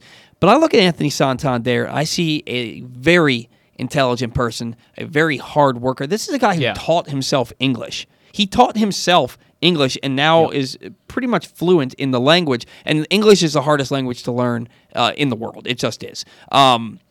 So I see a very intelligent player who works hard, who, if you say, hey, we need you to do this, he's going to do it. I think that he knows that he can take his game to another level, and getting on base is going to help him do that. Being more selective at the plate, I'm really, really happy to see the 7 walks. A 200 batting average, whatever. He's had 10 at-bats that have ended without a walk, and he's got 2 hits. Those numbers are going to go up. I'm not too worried about it. Really happy to see the plate discipline. Yeah, and most of the TV games the Orioles have, had with whoever's broadcasting, the Pirates have broadcasted quite a few. Anthony Santander has not played many of those, so I haven't had the chance to really see whether he's hitting the ball hard, but he probably is. He's probably making a lot of hard outs. Ryan Mountcastle, I should have mentioned, he has made quite a few hard outs. He's hitting a lot of double plays where his exit velocity is over 100, so you'll take that. I mean, all you really are trying to do right now is just hit the ball hard because they'll end up being hits at some point. Throughout the season, those balls are going to turn into base hits. Right, exactly. Right. They're not going to be outs every time. If you're hitting the ball over 100 miles an hour, it's going to find a hole. And that's, hopefully Anthony Santander is doing that, but we can't really tell. But I'm pretty sure he will be. Now, and we got to do this quickly because we got to Melanie's interview is about a half an hour, so we got to get to that. Orioles' new double play tandem, Freddie Galvis and Yolmer Sanchez, they're batting .333 and .294. Trey Mancini's hitting .294. So it's nice to see those guys kind of get that opportunity and run with it. Rio Ruiz, 083 in 4 games. He's 1 for 12 this year. He hasn't played in about a week because of an undisclosed illness, but nobody else is really pushing him. Rylan Bannon are his likely replacements. Bannon's batting 111. Pat Valleca is batting 211. For me, who's going to play third base? There's been rumors about Maikel Franco, but you're thinking that he's probably a favorite to go to the Mets. What are the Orioles going to do about third base? Yeah, it was reported yesterday Maikel Franco met with the Mets, so that's probably an inclination of a deal coming together soon. What I would do, I would move Yolmer Sanchez to third base. Yolmer Sanchez is a Gold Glover at second, so he can probably handle third. I think Brandon Hyde said the other day Yolmer's can definitely handle third, so I'm confident in him there. He played a full season for the White Sox at third base. He did, at one point. so he can definitely handle it. He's not going to be a Gold Glover there probably, but he can handle it. And then I'd put Jahmai Jones at second. See what happens. Jahmai Jones, he's ready. He's an older guy in the minors. He's definitely going to go to AAA if he doesn't make this roster. So maybe you throw Jahmai Jones out there and just see what he has. He's not playing well in spring training either, but maybe you see what he has and move Yolmer to third. Well, Jahmai Jones, I think that he's the future second baseman of this team. And I think that he's a future leadoff hitter. He's on base capabilities. He's got great speed. He's a hell of an athlete. Yeah. I think the Orioles are more inclined, even if Rio Ruiz doesn't get it going this spring, I think they're more inclined to still move Jahmai Jones down to Norfolk, let him play second base every day with the potential to call him up sometime this year. Yeah, and another option you have is Ramon Urias. I mean, he has hit the ball very well. He's batting over 300 in spring training so far. He's been very impactful for the Orioles. So maybe you could try him at second or third base. He can play all around the infield. And he's not a guy who, he's kind of blocked by Pat Valaika at the utility position. So you never know. He might be able to get a shot at second or third base for sure. Well, yeah, the thing about Urias is his defense has not been great. It isn't good at all. He made a ton of errors in 10 games with the Orioles last year. He's made a few errors this spring. So it's just one of those things where, the Orioles are getting better. They have depth in places that they didn't have depth before.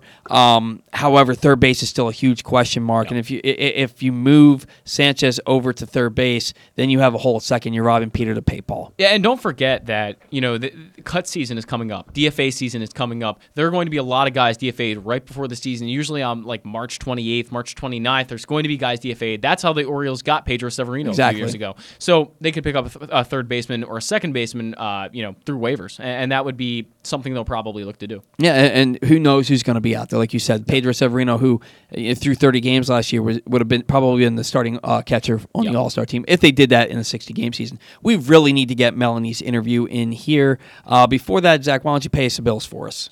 All right, make the most out of every day in a Toyota RAV4, available in hybrid or gas-only models. A RAV4 can get you where you want to go in style. Check out buyatoyota.com for deals on new RAV4s from your local Toyota dealer today.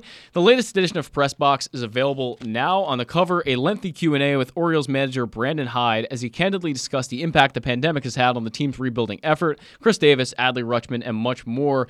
Inside, find our special college lacrosse feature introducing you to the men's and women's players at all of the area's schools. Pressbox is available for free at over 500 area locations, including 60 Royal Farm stores, and you can always find the entire edition as well as the best daily coverage of the Orioles, Ravens, and Terps at PressBoxOnline.com.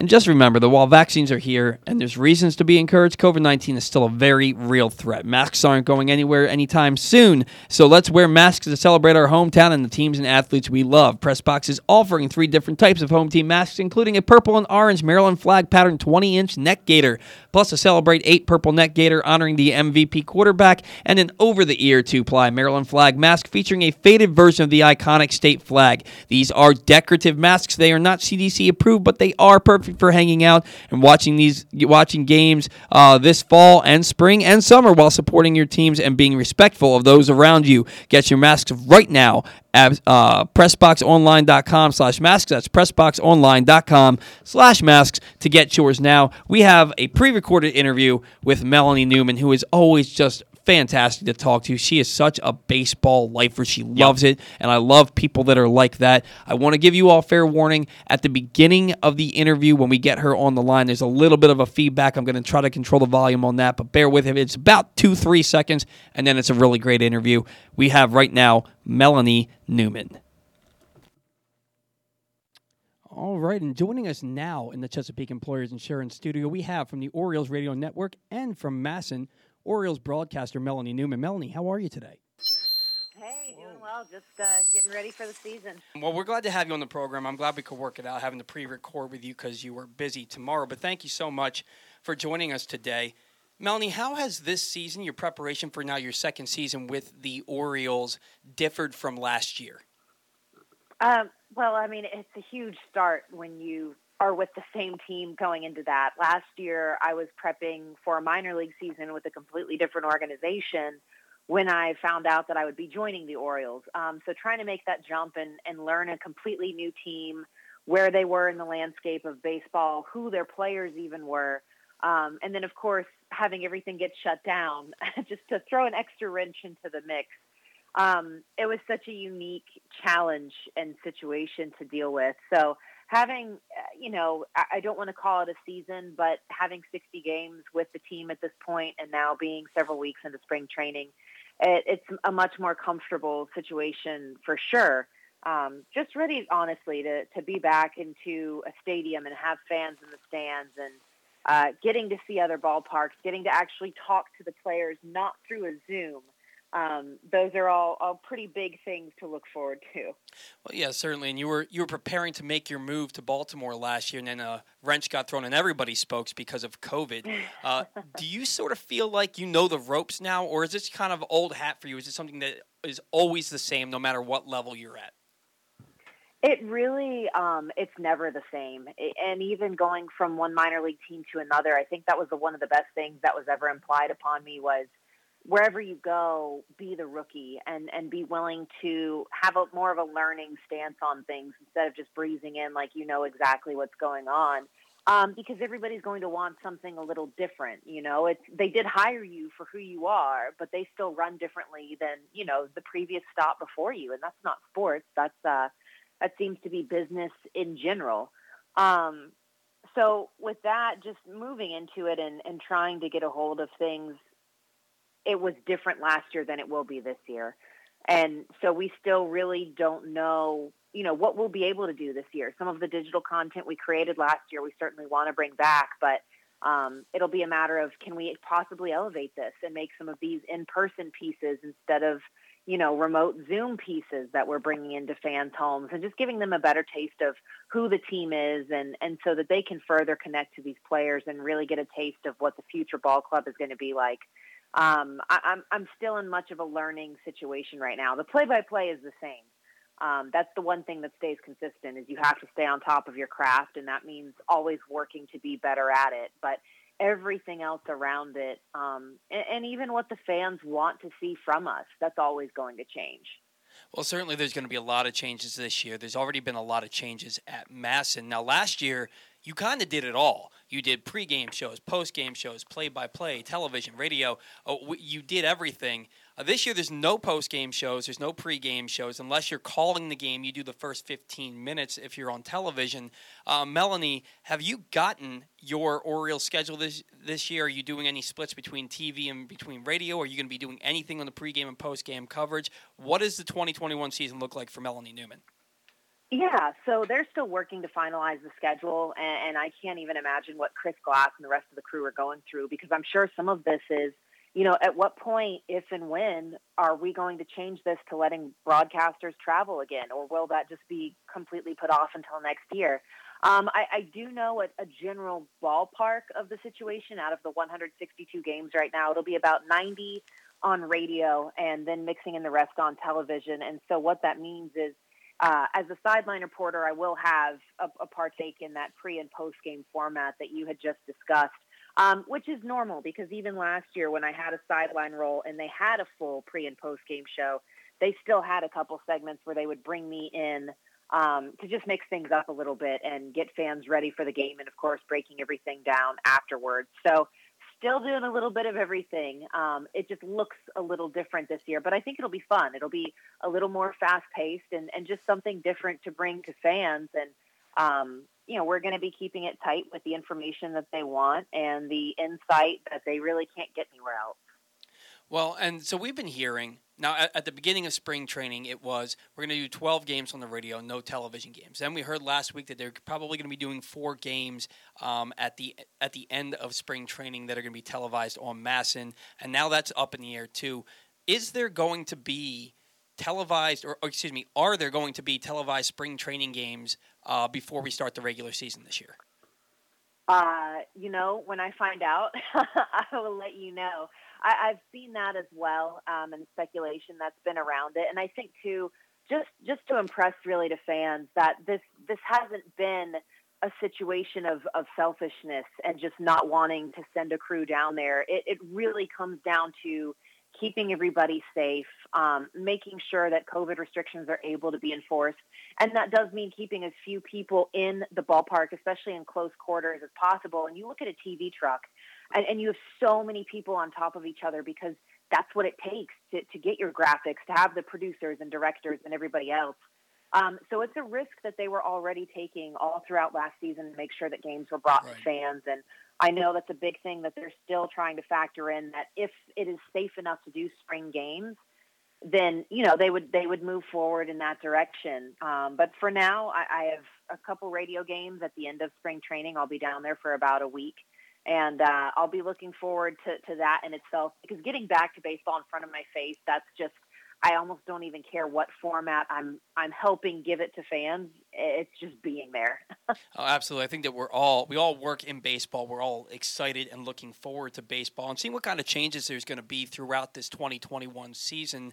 And I actually learned of the minor league changes this year because of your Twitter account, and I have some of these. I have some of these rule changes in front of me. They're going to at AAA. They're going to be doing larger bases.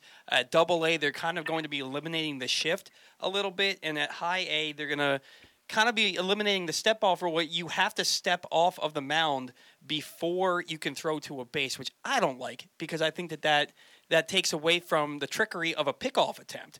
If they see your foot come off the rubber, they can get back so easily. Some of these rules seem like a good idea, Melanie. Some of these rules just seem like we're just doing it just to do it, to appease the masses. What is your take on the new minor league rules? How do you feel about them? Are they necessary, or are they a little much? I haven't seen a ton of positive reaction from fans, and it does bring a bit of concern when you see the disconnect, and that fans, the initial perception was that the younger demographic of baseball fans wants something different with the game than the older generation of baseball fans. And now what we're seeing is, yes, some of the changes that have been ushered in since that turn have been good. They've been things that people have come around to, but now it's almost that overstep boundary, and you're seeing fans in the thousands who are just saying, just stop changing the game. Just leave the game as it is. We love the game as it is. There's a reason it's been the pastime for hundreds of years. There's a reason that some small towns have had a team for well over a century mark. And I think there's something to that. I always considered myself a little bit of a baseball purist, so I try not to be, just the crotchety get off my porch person about it. But you do have to wonder at what point you just leave the game alone. And I mean, you see it in football too, that they'll have a couple changes here and there. They're usually geared towards safety, if anything, and that's an obvious reason. But they're never this many in a row, and to be so up and down throughout the system. But the thing too that you have to keep in mind is, usually if there's any change they want to experiment with, they do that at the Arizona Fall League. It's a perfect, quiet environment. It doesn't impact a ton of people, and it is the higher performing guys, so they can adapt to that change. And if anything, it's a 2-month change. It's not anything that's going to mess up their rhythm when they get back to a normal setting in spring training. And there was no Fall League this year. So I don't know if there was an effort in that it became this matter of timing, and that this had to be experimented this year, and they needed to see it and not wait until hypothetically this fall when Arizona Fall League can open back up again. But yeah, it's just such a weird situation. But I completely agree with the step-off rule. It's so obvious. Right. It's almost like choosing, like, I'm not going to be in a deer stand if I go hunting in the fall. Like, I'm just going to be on the ground, and I'm going to wear all bright orange and make a lot of noise. Like, that's you're just sitting out there in the open. Like, this is what I'm going to do. I mean, he might as well look at the guy on base and say, I'm going to throw over there in a minute if you want to get back. Right. Now, I'll tell you, I think that I don't like that rule. I also don't like that they're going that some of these minor league affiliates are going to limit the amount of times you can throw over the first base. Now, I know we've all seen games where a pitcher throws over the first base 12 times when they're facing a given batter, and that's a little much. That's bordering on the absurd. But limiting somebody to 2 attempts, and on a third attempt, if you don't pick them off, it's a balk. I just think that that's a terrible rule. It takes away from the competitive nature of the game. Now, Melanie, you said that you don't want to be too get off my porch. I'm going to play Clint Eastwood in Gran Torino because I'm enough of a curmudgeon for both of us here. I think baseball has been the same for 150 years, and that's one of the beautiful things about the game. And we don't need all of these big changes. Some of them are important. I think that the shift is single-handedly responsible for the downfall of Chris Davis's career. And I'm all for forcing two players on either side of the bag. I'm all for that. But some of these other ones I'm not for, and that's obvious. Now, speaking of Chris Davis, he got injured on his second at-bat of spring training. They said it was day-to-day. That was 2 weeks ago. We haven't seen him since.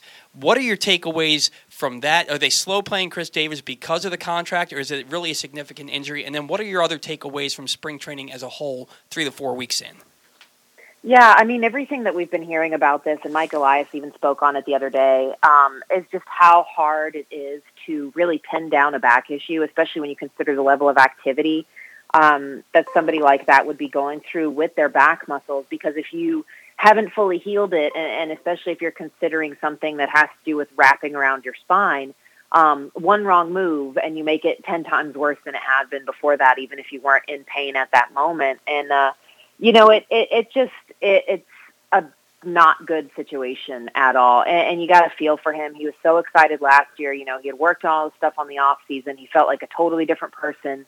And then dealt with injury, then dealt with a shutdown, then dealt with injury again. And it's the same thing here. It's just such an aggressive false start almost to get really two appearances in and then be out. So I don't think it's a contract issue at all.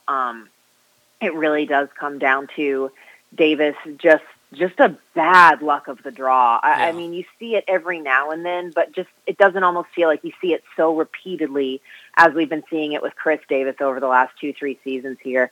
And I will say on the flip side, we are really lucky that this is all cropping up as Trey Mancini is back and healthy, and he's this guy who we have the option of playing him at first base because it would be a much different situation without him. Obviously, there's guys that can rotate over there like Pat Valaika, but it's just very different to have a dedicated first baseman. And, of course, that had already been put in place before Chris injured himself. So excited for Trey, if anything, to see him get more reps and to kind of be that consistent guy, because what we're hearing right now is just very slim odds that Chris Davis is ready for opening day at this point. But that was kind of something we had all seen as far as he would have to be battling to really be in that lineup at all. And within that lineup, to what you were asking, Cedric Mullins is so fun right now. He is.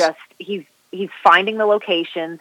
He's being that gritty guy. He almost seems like his head is a little more clear to focus now that he's not switch hitting anymore. And I'm sure that was not an easy decision for him to go lefty only, but he also said, just look at the stats, look at the right versus the left, and it wasn't a hard move for him to make. His defense seems to be off the charts because, again, he's got the speed. He's got the legs that are going to get him under any ball that comes to the outfield. And you start to think about Mullins and Hayes and Mountcastle. That outfield is really exciting. And with that, Jahmai Jones, who's been the outfielder, second baseman, kind of flip between for us. He's been really fun just to have around the clubhouse. He's always got this huge smile on his face, gives really thorough, thoughtful answers to everything that reporters ask him. It can be a hard question about his play, or it can be something serious. And you can just tell how transparent he's being. And I think fans are going to absolutely love once they finally get to have a little exposure to him, because he's a ray of light that fits in with this organization so seamlessly. I mean, you could go around the rest of it, the intrigue of the starting rotation with these veterans that they've brought in with Harvey and Hernandez, but that's something that you're intrigued to watch, but with a little reserve, especially when you see Felix and he's sitting mid-80s, and you start to think, okay, well, how is this going to get by people? Because, yes, he has the moment the first time through the order where he's going to get guys to miss because they aren't seeing 80 anymore. Everybody's seeing high 90s, hundreds. But then you start to think, okay, second time through the rotation, how's that going to play out? Second, third time he's playing the same team and they've got the book on him. What's that situation like? So I think you stack him, especially with the high throwers when it comes to Hunter Harvey and Dylan Tate especially. But it's going to be an interesting puzzle piece this year to put together. Hey, Melanie, it's Zack Goodman. And Mike Elias talked pretty long time a couple days ago about how Chris Davis wasn't able to make it back because of that injury, and he didn't think he'd be ready for opening day. And another guy who hasn't been playing a lot because he's been sick is what Mike Elias said is Rio Ruiz. He hasn't played in at least a week now. There's been a lot of other guys the Orioles have moved around to third base. There's been Bannon. There's been McCoy. There's been Valleca. What is the status on Rio Ruiz? Is he still penciled in as the Orioles' everyday first baseman on opening day, or are the Orioles going to look to sign someone because they don't even think he's going to be ready? So, and I think you've heard, too, that the Orioles have been in the mix for Maikel Franco. Yeah. And I'm sure we'll see that come out here soon. But, of course, you look at the Orioles stacked up against the Braves and the Mets, who are reportedly the other two suitors. And you do wonder how that plays out. But I think that's also, it's not just a money factor. It's you look at the talent that those two already have at third base as well. I think when it comes to Rio, he is the third baseman. I don't think he's this, perennial lock of a guy who's going to retire an all-star with the Orioles at third base. But he had the consistent season last year to do so. He was a little sluggish to start off this year. And, look, spring training's a different beast. So him being a little under the weather, that definitely happens. I got the worst allergy attacks my first couple weeks in Florida every single year for spring training, and it felt like the flu.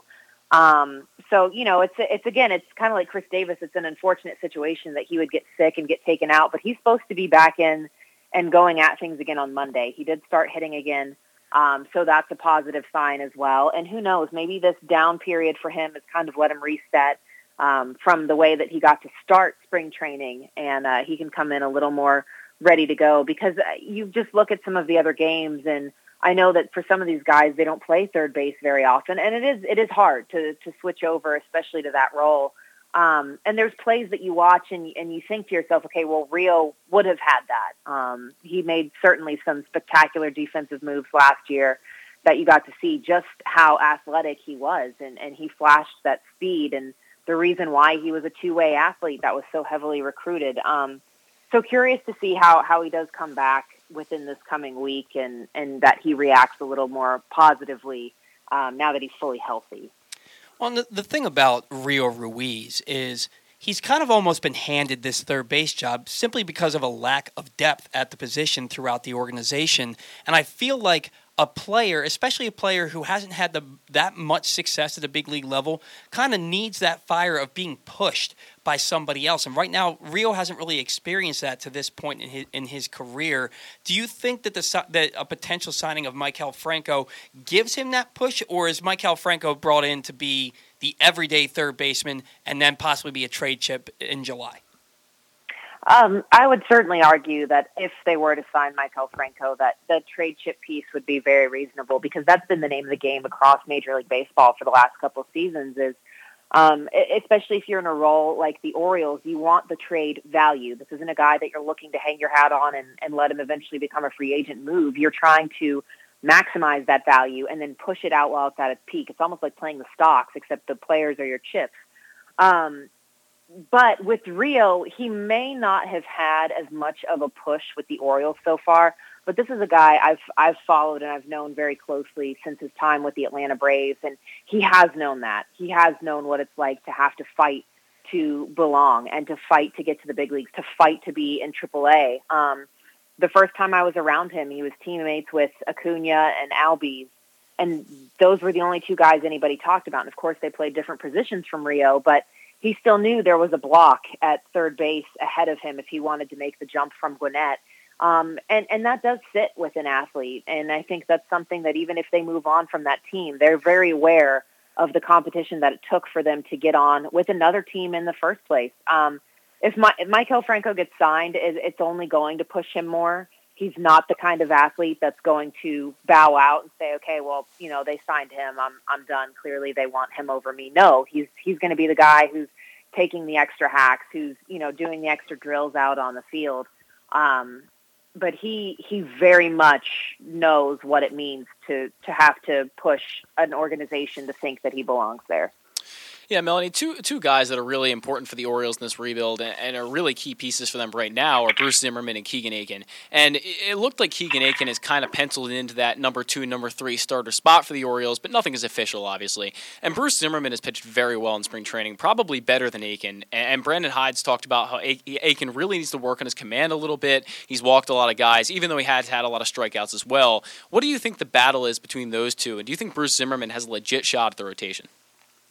Oh, man, Zimmerman has been fun to watch this spring. I still, it floats, but he still has that edge to it, and I think every pitcher needs that. And I do think that's the difference right now between he and Aiken is it's almost a mental thing.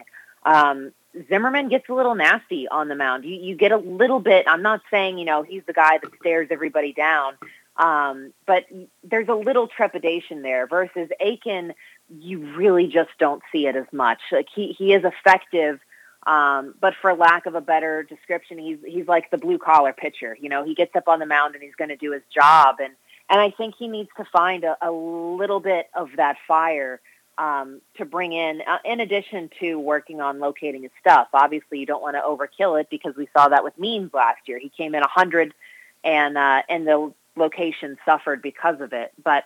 I definitely think when you're looking at it, it still makes sense with Means and Kramer. I would probably put Aiken behind Kramer, but that fluctuates almost every other time that either of them make a start. And it's just so hard to pin down these young guys. And especially, too, the biggest thing that we've been discussing kind of away from the field is how are all of these rookies going to respond to fans in the stands? Because as much as people think that it has no effect on the game, it absolutely does. And you talk about going on the road to Yankee Stadium where you pitched in front of a quiet, huge cathedral last year. Well, now you have some of the most vocal, blunt fans in baseball, and they will call it like they see it, and they are not going to like you if you're not in pinstripes. And that does get to you at some point. So that's going to be a battle for all of them, including Ryan Mountcastle. I mean, he's going to be in the outfield right underneath the fence of some of these people. But for Zimmerman, I think it's just such a key that he is being so open-minded to wherever Hyde wants to put him. And that's the name of the game with the Orioles this year is who is willing to go whenever and wherever I put them. Whether that's a position player playing multiple roles, being able to flip around the field as well as serve as a DH, or it's a pitcher who's comfortable with being a starter, a stretch man, or maybe just the one-inning guy. Zimmerman has been such an open book to that, and I think that's the best thing, especially for a rookie, to just be a sponge and say, hey, it's not even the Bull Durham cliche of, wherever the team needs me, I'm there. He's putting forth the proof that he can do exactly that. I think Hyde will be a little careful with him initially. He did get some starts last year, so that's all the more to his credit that he wasn't just a bullpen-only guy, and you'll see that with a lot of them that come up. But I think there's a chance that Zimmerman can bounce back and forth both out of the pen and in the rotation. Well, Melanie, the pitching, namely the starting rotation, has been the main topic of conversation since they arrived in Sarasota.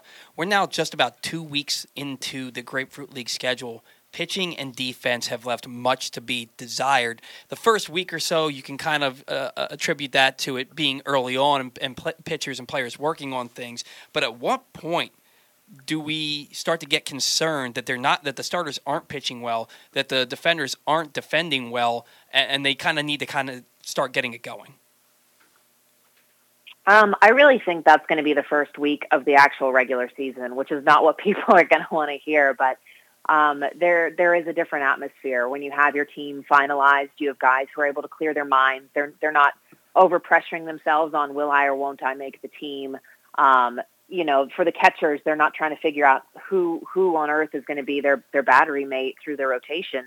And given the fact that it opens up with a pretty heavy series with Boston the first 2 weeks, and those are pretty much the two teams in the AL East that are going to be going back and forth, that's going to be the telltale sign for me, honestly, at that point, because you're in a real game situation. You've already got the lineup is settled, your rotation is settled, And it really is a different atmosphere with how the guys perform as well. As much as we don't want to think it is, and we know that they're not walking out there and thinking spring training games are a joke. There's just, for whatever reason, every year something that's so much more intangible about it. And sure, it's not going to be the black and white on paper record that fans want to see from a team. But I also continually to go back to the fact that it's a big benefit that Orioles fans are perfectly aware that they're in a rebuilding right now. And the fact that they can see the talent coming up behind everybody who's at the big league level right now, and just how good that talent is going to be, that Elias and this whole staff have done such a good job of making sure that they're in the minor leagues until they're perfectly developed, not rushing them to fill a spot to get one win over the weekend against Toronto, but instead making sure that every single thing is done to a T, and that they're not rattled and they step in perfectly when they get up here. That's when fans will really be able to lock in at that point. So, and that, I go back to that, is it's not going to be the record they want, but with some of these odd pieces that you just don't see other teams doing right now, if anything, it's going to be entertaining. Well, and with that point in mind, Melanie, what are your expectations for this season? The Orioles managed to stay in the playoff race until the last week of the 2020 season, albeit in a very shortened season. Do they have the ability to kind of stay in it throughout the entire year? Is this another probably 90 to 100 loss season for them? Yeah, I definitely don't think. I mean, you just look at the NL East and the AL East this year, and certainly the NL East is the juggernaut of Major League Baseball right now. But even with that, I mean, the Blue Jays, the Yankees, and the Rays all have reasons that they're going to be pushing for the top of that as well. So I don't think they're going to be this team that people are going, oh, you know, they're half a game from the postseason, or you know, they're looking at October and they've got the surprise right on their heels. I'm not saying it's impossible. We certainly saw what Miami did last year, but I think they'll be a steady mix pushing around fourth place. I think they're going to string together some wins that are going to surprise some people and just catch other teams off guard. We saw it last year where even after they had been in like a 5-6 game slump, they broke out a series of wins against some teams that really should have had the upper hand. I mean, you're talking 80% win odds over the whole situation, and yet here were the Orioles playing spoiler to it. And I think they enjoy that role. They're a young enough group of guys to where, you know, they're honest about where they're at right now. They know that they're not going to blow the doors off anybody, but they also appreciate the challenge of being told they can't blow the doors off of anybody. And they go out there every single time and just really show fans, even in a loss, they're still pushing back to try to win it. I mean, it was even evident in the game yesterday, or Thursday, that is. You know, they were down by a couple runs, and the younger guys come in. You had Gunnar at the plate, and again, spring training, a game that everybody wants to count as meaningless, still getting hits up on the board in the ninth inning, and still proving that, yeah, it's the Pirates, but we can still do something. We're not just going to be lame ducks and take a loss. So, again, we're not looking at the postseason, but I think it's going to be a little less painful just seeing exactly what comes up. Well, certainly, getting to see some of these young prospects get their feet wet at the big league level. Maybe we get to see Adley Rutschman at the end of the year to add some excitement to this season. That's a topic for another day. We'll give you a break because I'm sure you've had to talk about that a lot this year. Melanie, I saw a pinned tweet on your Twitter account.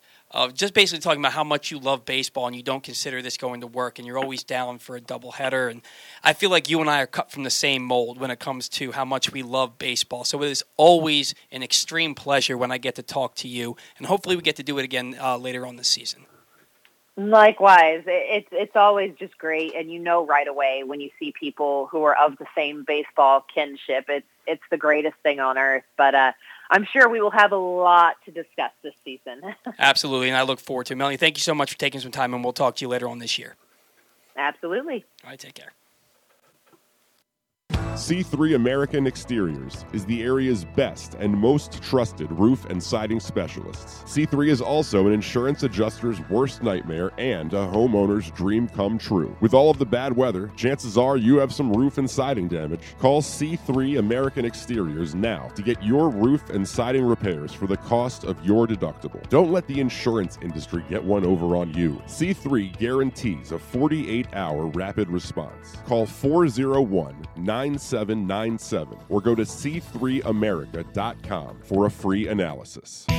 Since masks are a part of our lives now and probably will be for a while, we might as well wear masks that celebrate our hometown and the teams and athletes we love. Pressbox is offering 3 different types of masks, including a purple and orange Maryland flag pattern 20-inch net gaiter, plus a Celebrate 8 purple net gaiter honoring the MVP quarterback, and an over-the-ear 2-ply Maryland flag mask featuring a faded version of the iconic state flag. These are decorative masks. They're not CDC approved, but they are perfect for hanging out and watching games this fall while supporting your favorite teams and being respectful of those around you. Get your masks right now at PressBoxOnline.com/masks. That's PressBoxOnline.com/masks to get yours now. Hey, Dad, can we try one of those hoagie things? Sorry, son. We aren't hoagie people. What do you mean? Son, we're Royal Farms sub people, like my daddy was, and his daddy before him, like you and me, and all the folks we know. Gee, Dad, I never thought about it like that. So you're saying hoagie people are... Aliens, son. They're aliens. Royal Farm subs are Baltimore's best. Real fresh, real fast, Royal Farms. For more than 100 years, Chesapeake Employers Insurance has been helping Maryland businesses keep their workers safe. With competitive pricing and an AM Best A- financial strength rating, it's no surprise that Chesapeake Employers is Maryland's largest writer of workers' comp insurance. At the end of every workday, someone's waiting for your safe return. Connect with your agent or visit CEIWC.com.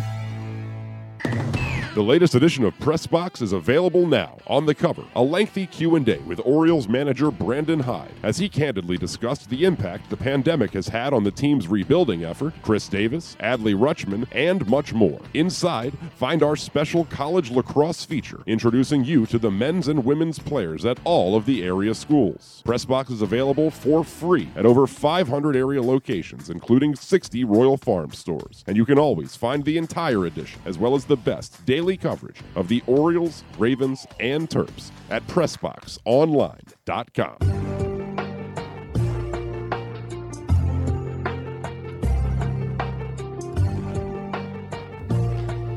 Welcome back to the Batter Round, coming to you from the Chesapeake Employers Insurance Studio. Love that Glenn Clark intro music. Orioles about to get started against the Blue Jays here in just under an hour. Wade LeBlanc, as Ben McDonald says, is getting the ball on the bump today for the Orioles. We're going to see if he can follow suit from John Means, who went 4 innings of 1-run ball yesterday, 2 hits, 1 walk, his first 4 strikeouts of the spring campaign. Really, the first Orioles start. Well, Dean Kramer pitched well. A few hard hits, but he pitched well. Yeah, a few hard hits, a couple of balls that probably would have left the ballpark if not for the wind blowing in. Nelson Cruz hit a ball I think was 500 feet. It was absolutely destroyed, but it went foul. So yeah, a lot of long foul balls this spring. Dean Kramer, though, he got through 3 innings of shutout ball in his last appearance, and John Means had a nice start yesterday. You really want to start seeing these rotation pieces kind of round into form here, Zach, because it hasn't been good. It's got to be soon. Yeah, it's got to be soon. The Orioles starters have pitched to a 7.71 ERA through 12 games. Means even after that 4-inning display, his ERA is 7.04. Dean Kramer's ERA is 5.79. Matt Harvey, 13.50. King Felix, 9.64. Mid-season form. The Orioles are there. I'm not concerned, but I'm not concerned. I agree with that. If that makes sense. I want to see these guys start, limiting the hits and the runs, and a better defense will help with that. I'm confident in Dean Kramer and John Means that they're going to put up a good season, and they're going to have a lot of good outings. But for the rest of the rotation, I don't know what to expect. And I want to see Keegan Egan start throwing more strikes. I would too, yeah, and not hittable strikes. I wanted to see him work the outside and inside of the plate, not just to throw a fastball in 3-1 right down the middle and have it get smashed. That's not the goal. And the other thing is, we watched Wade LeBlanc have a solid spring last year and then go out and pitch to an 8.04 ERA. Now, he had that stress fracture in his elbow that he was pitching through the entire spring and the entire early part of the season for the Orioles. But I'm not big on Wade LeBlanc. I'm not big on Matt Harvey. I'm not even that big on Felix Hernandez. It's a nice story. But that 84 to 86 mile an hour fastball, and I took I don't want to say I took offense, but I took it a little personally when I was listening to that Orioles Pirates game on the Pirates radio broadcast the other day when Felix made his second start, and they said striking out. You don't want to strike out against King Felix these days. If he throws nothing, if he throws it for a strike, you should ever swing and miss at. And that's very short-sighted. Definitely full. I mean, the breaking stuff in that changeup, the changeup is still a great changeup that he had back in 2011, 2012. Same thing with the slider. It's excellent stuff.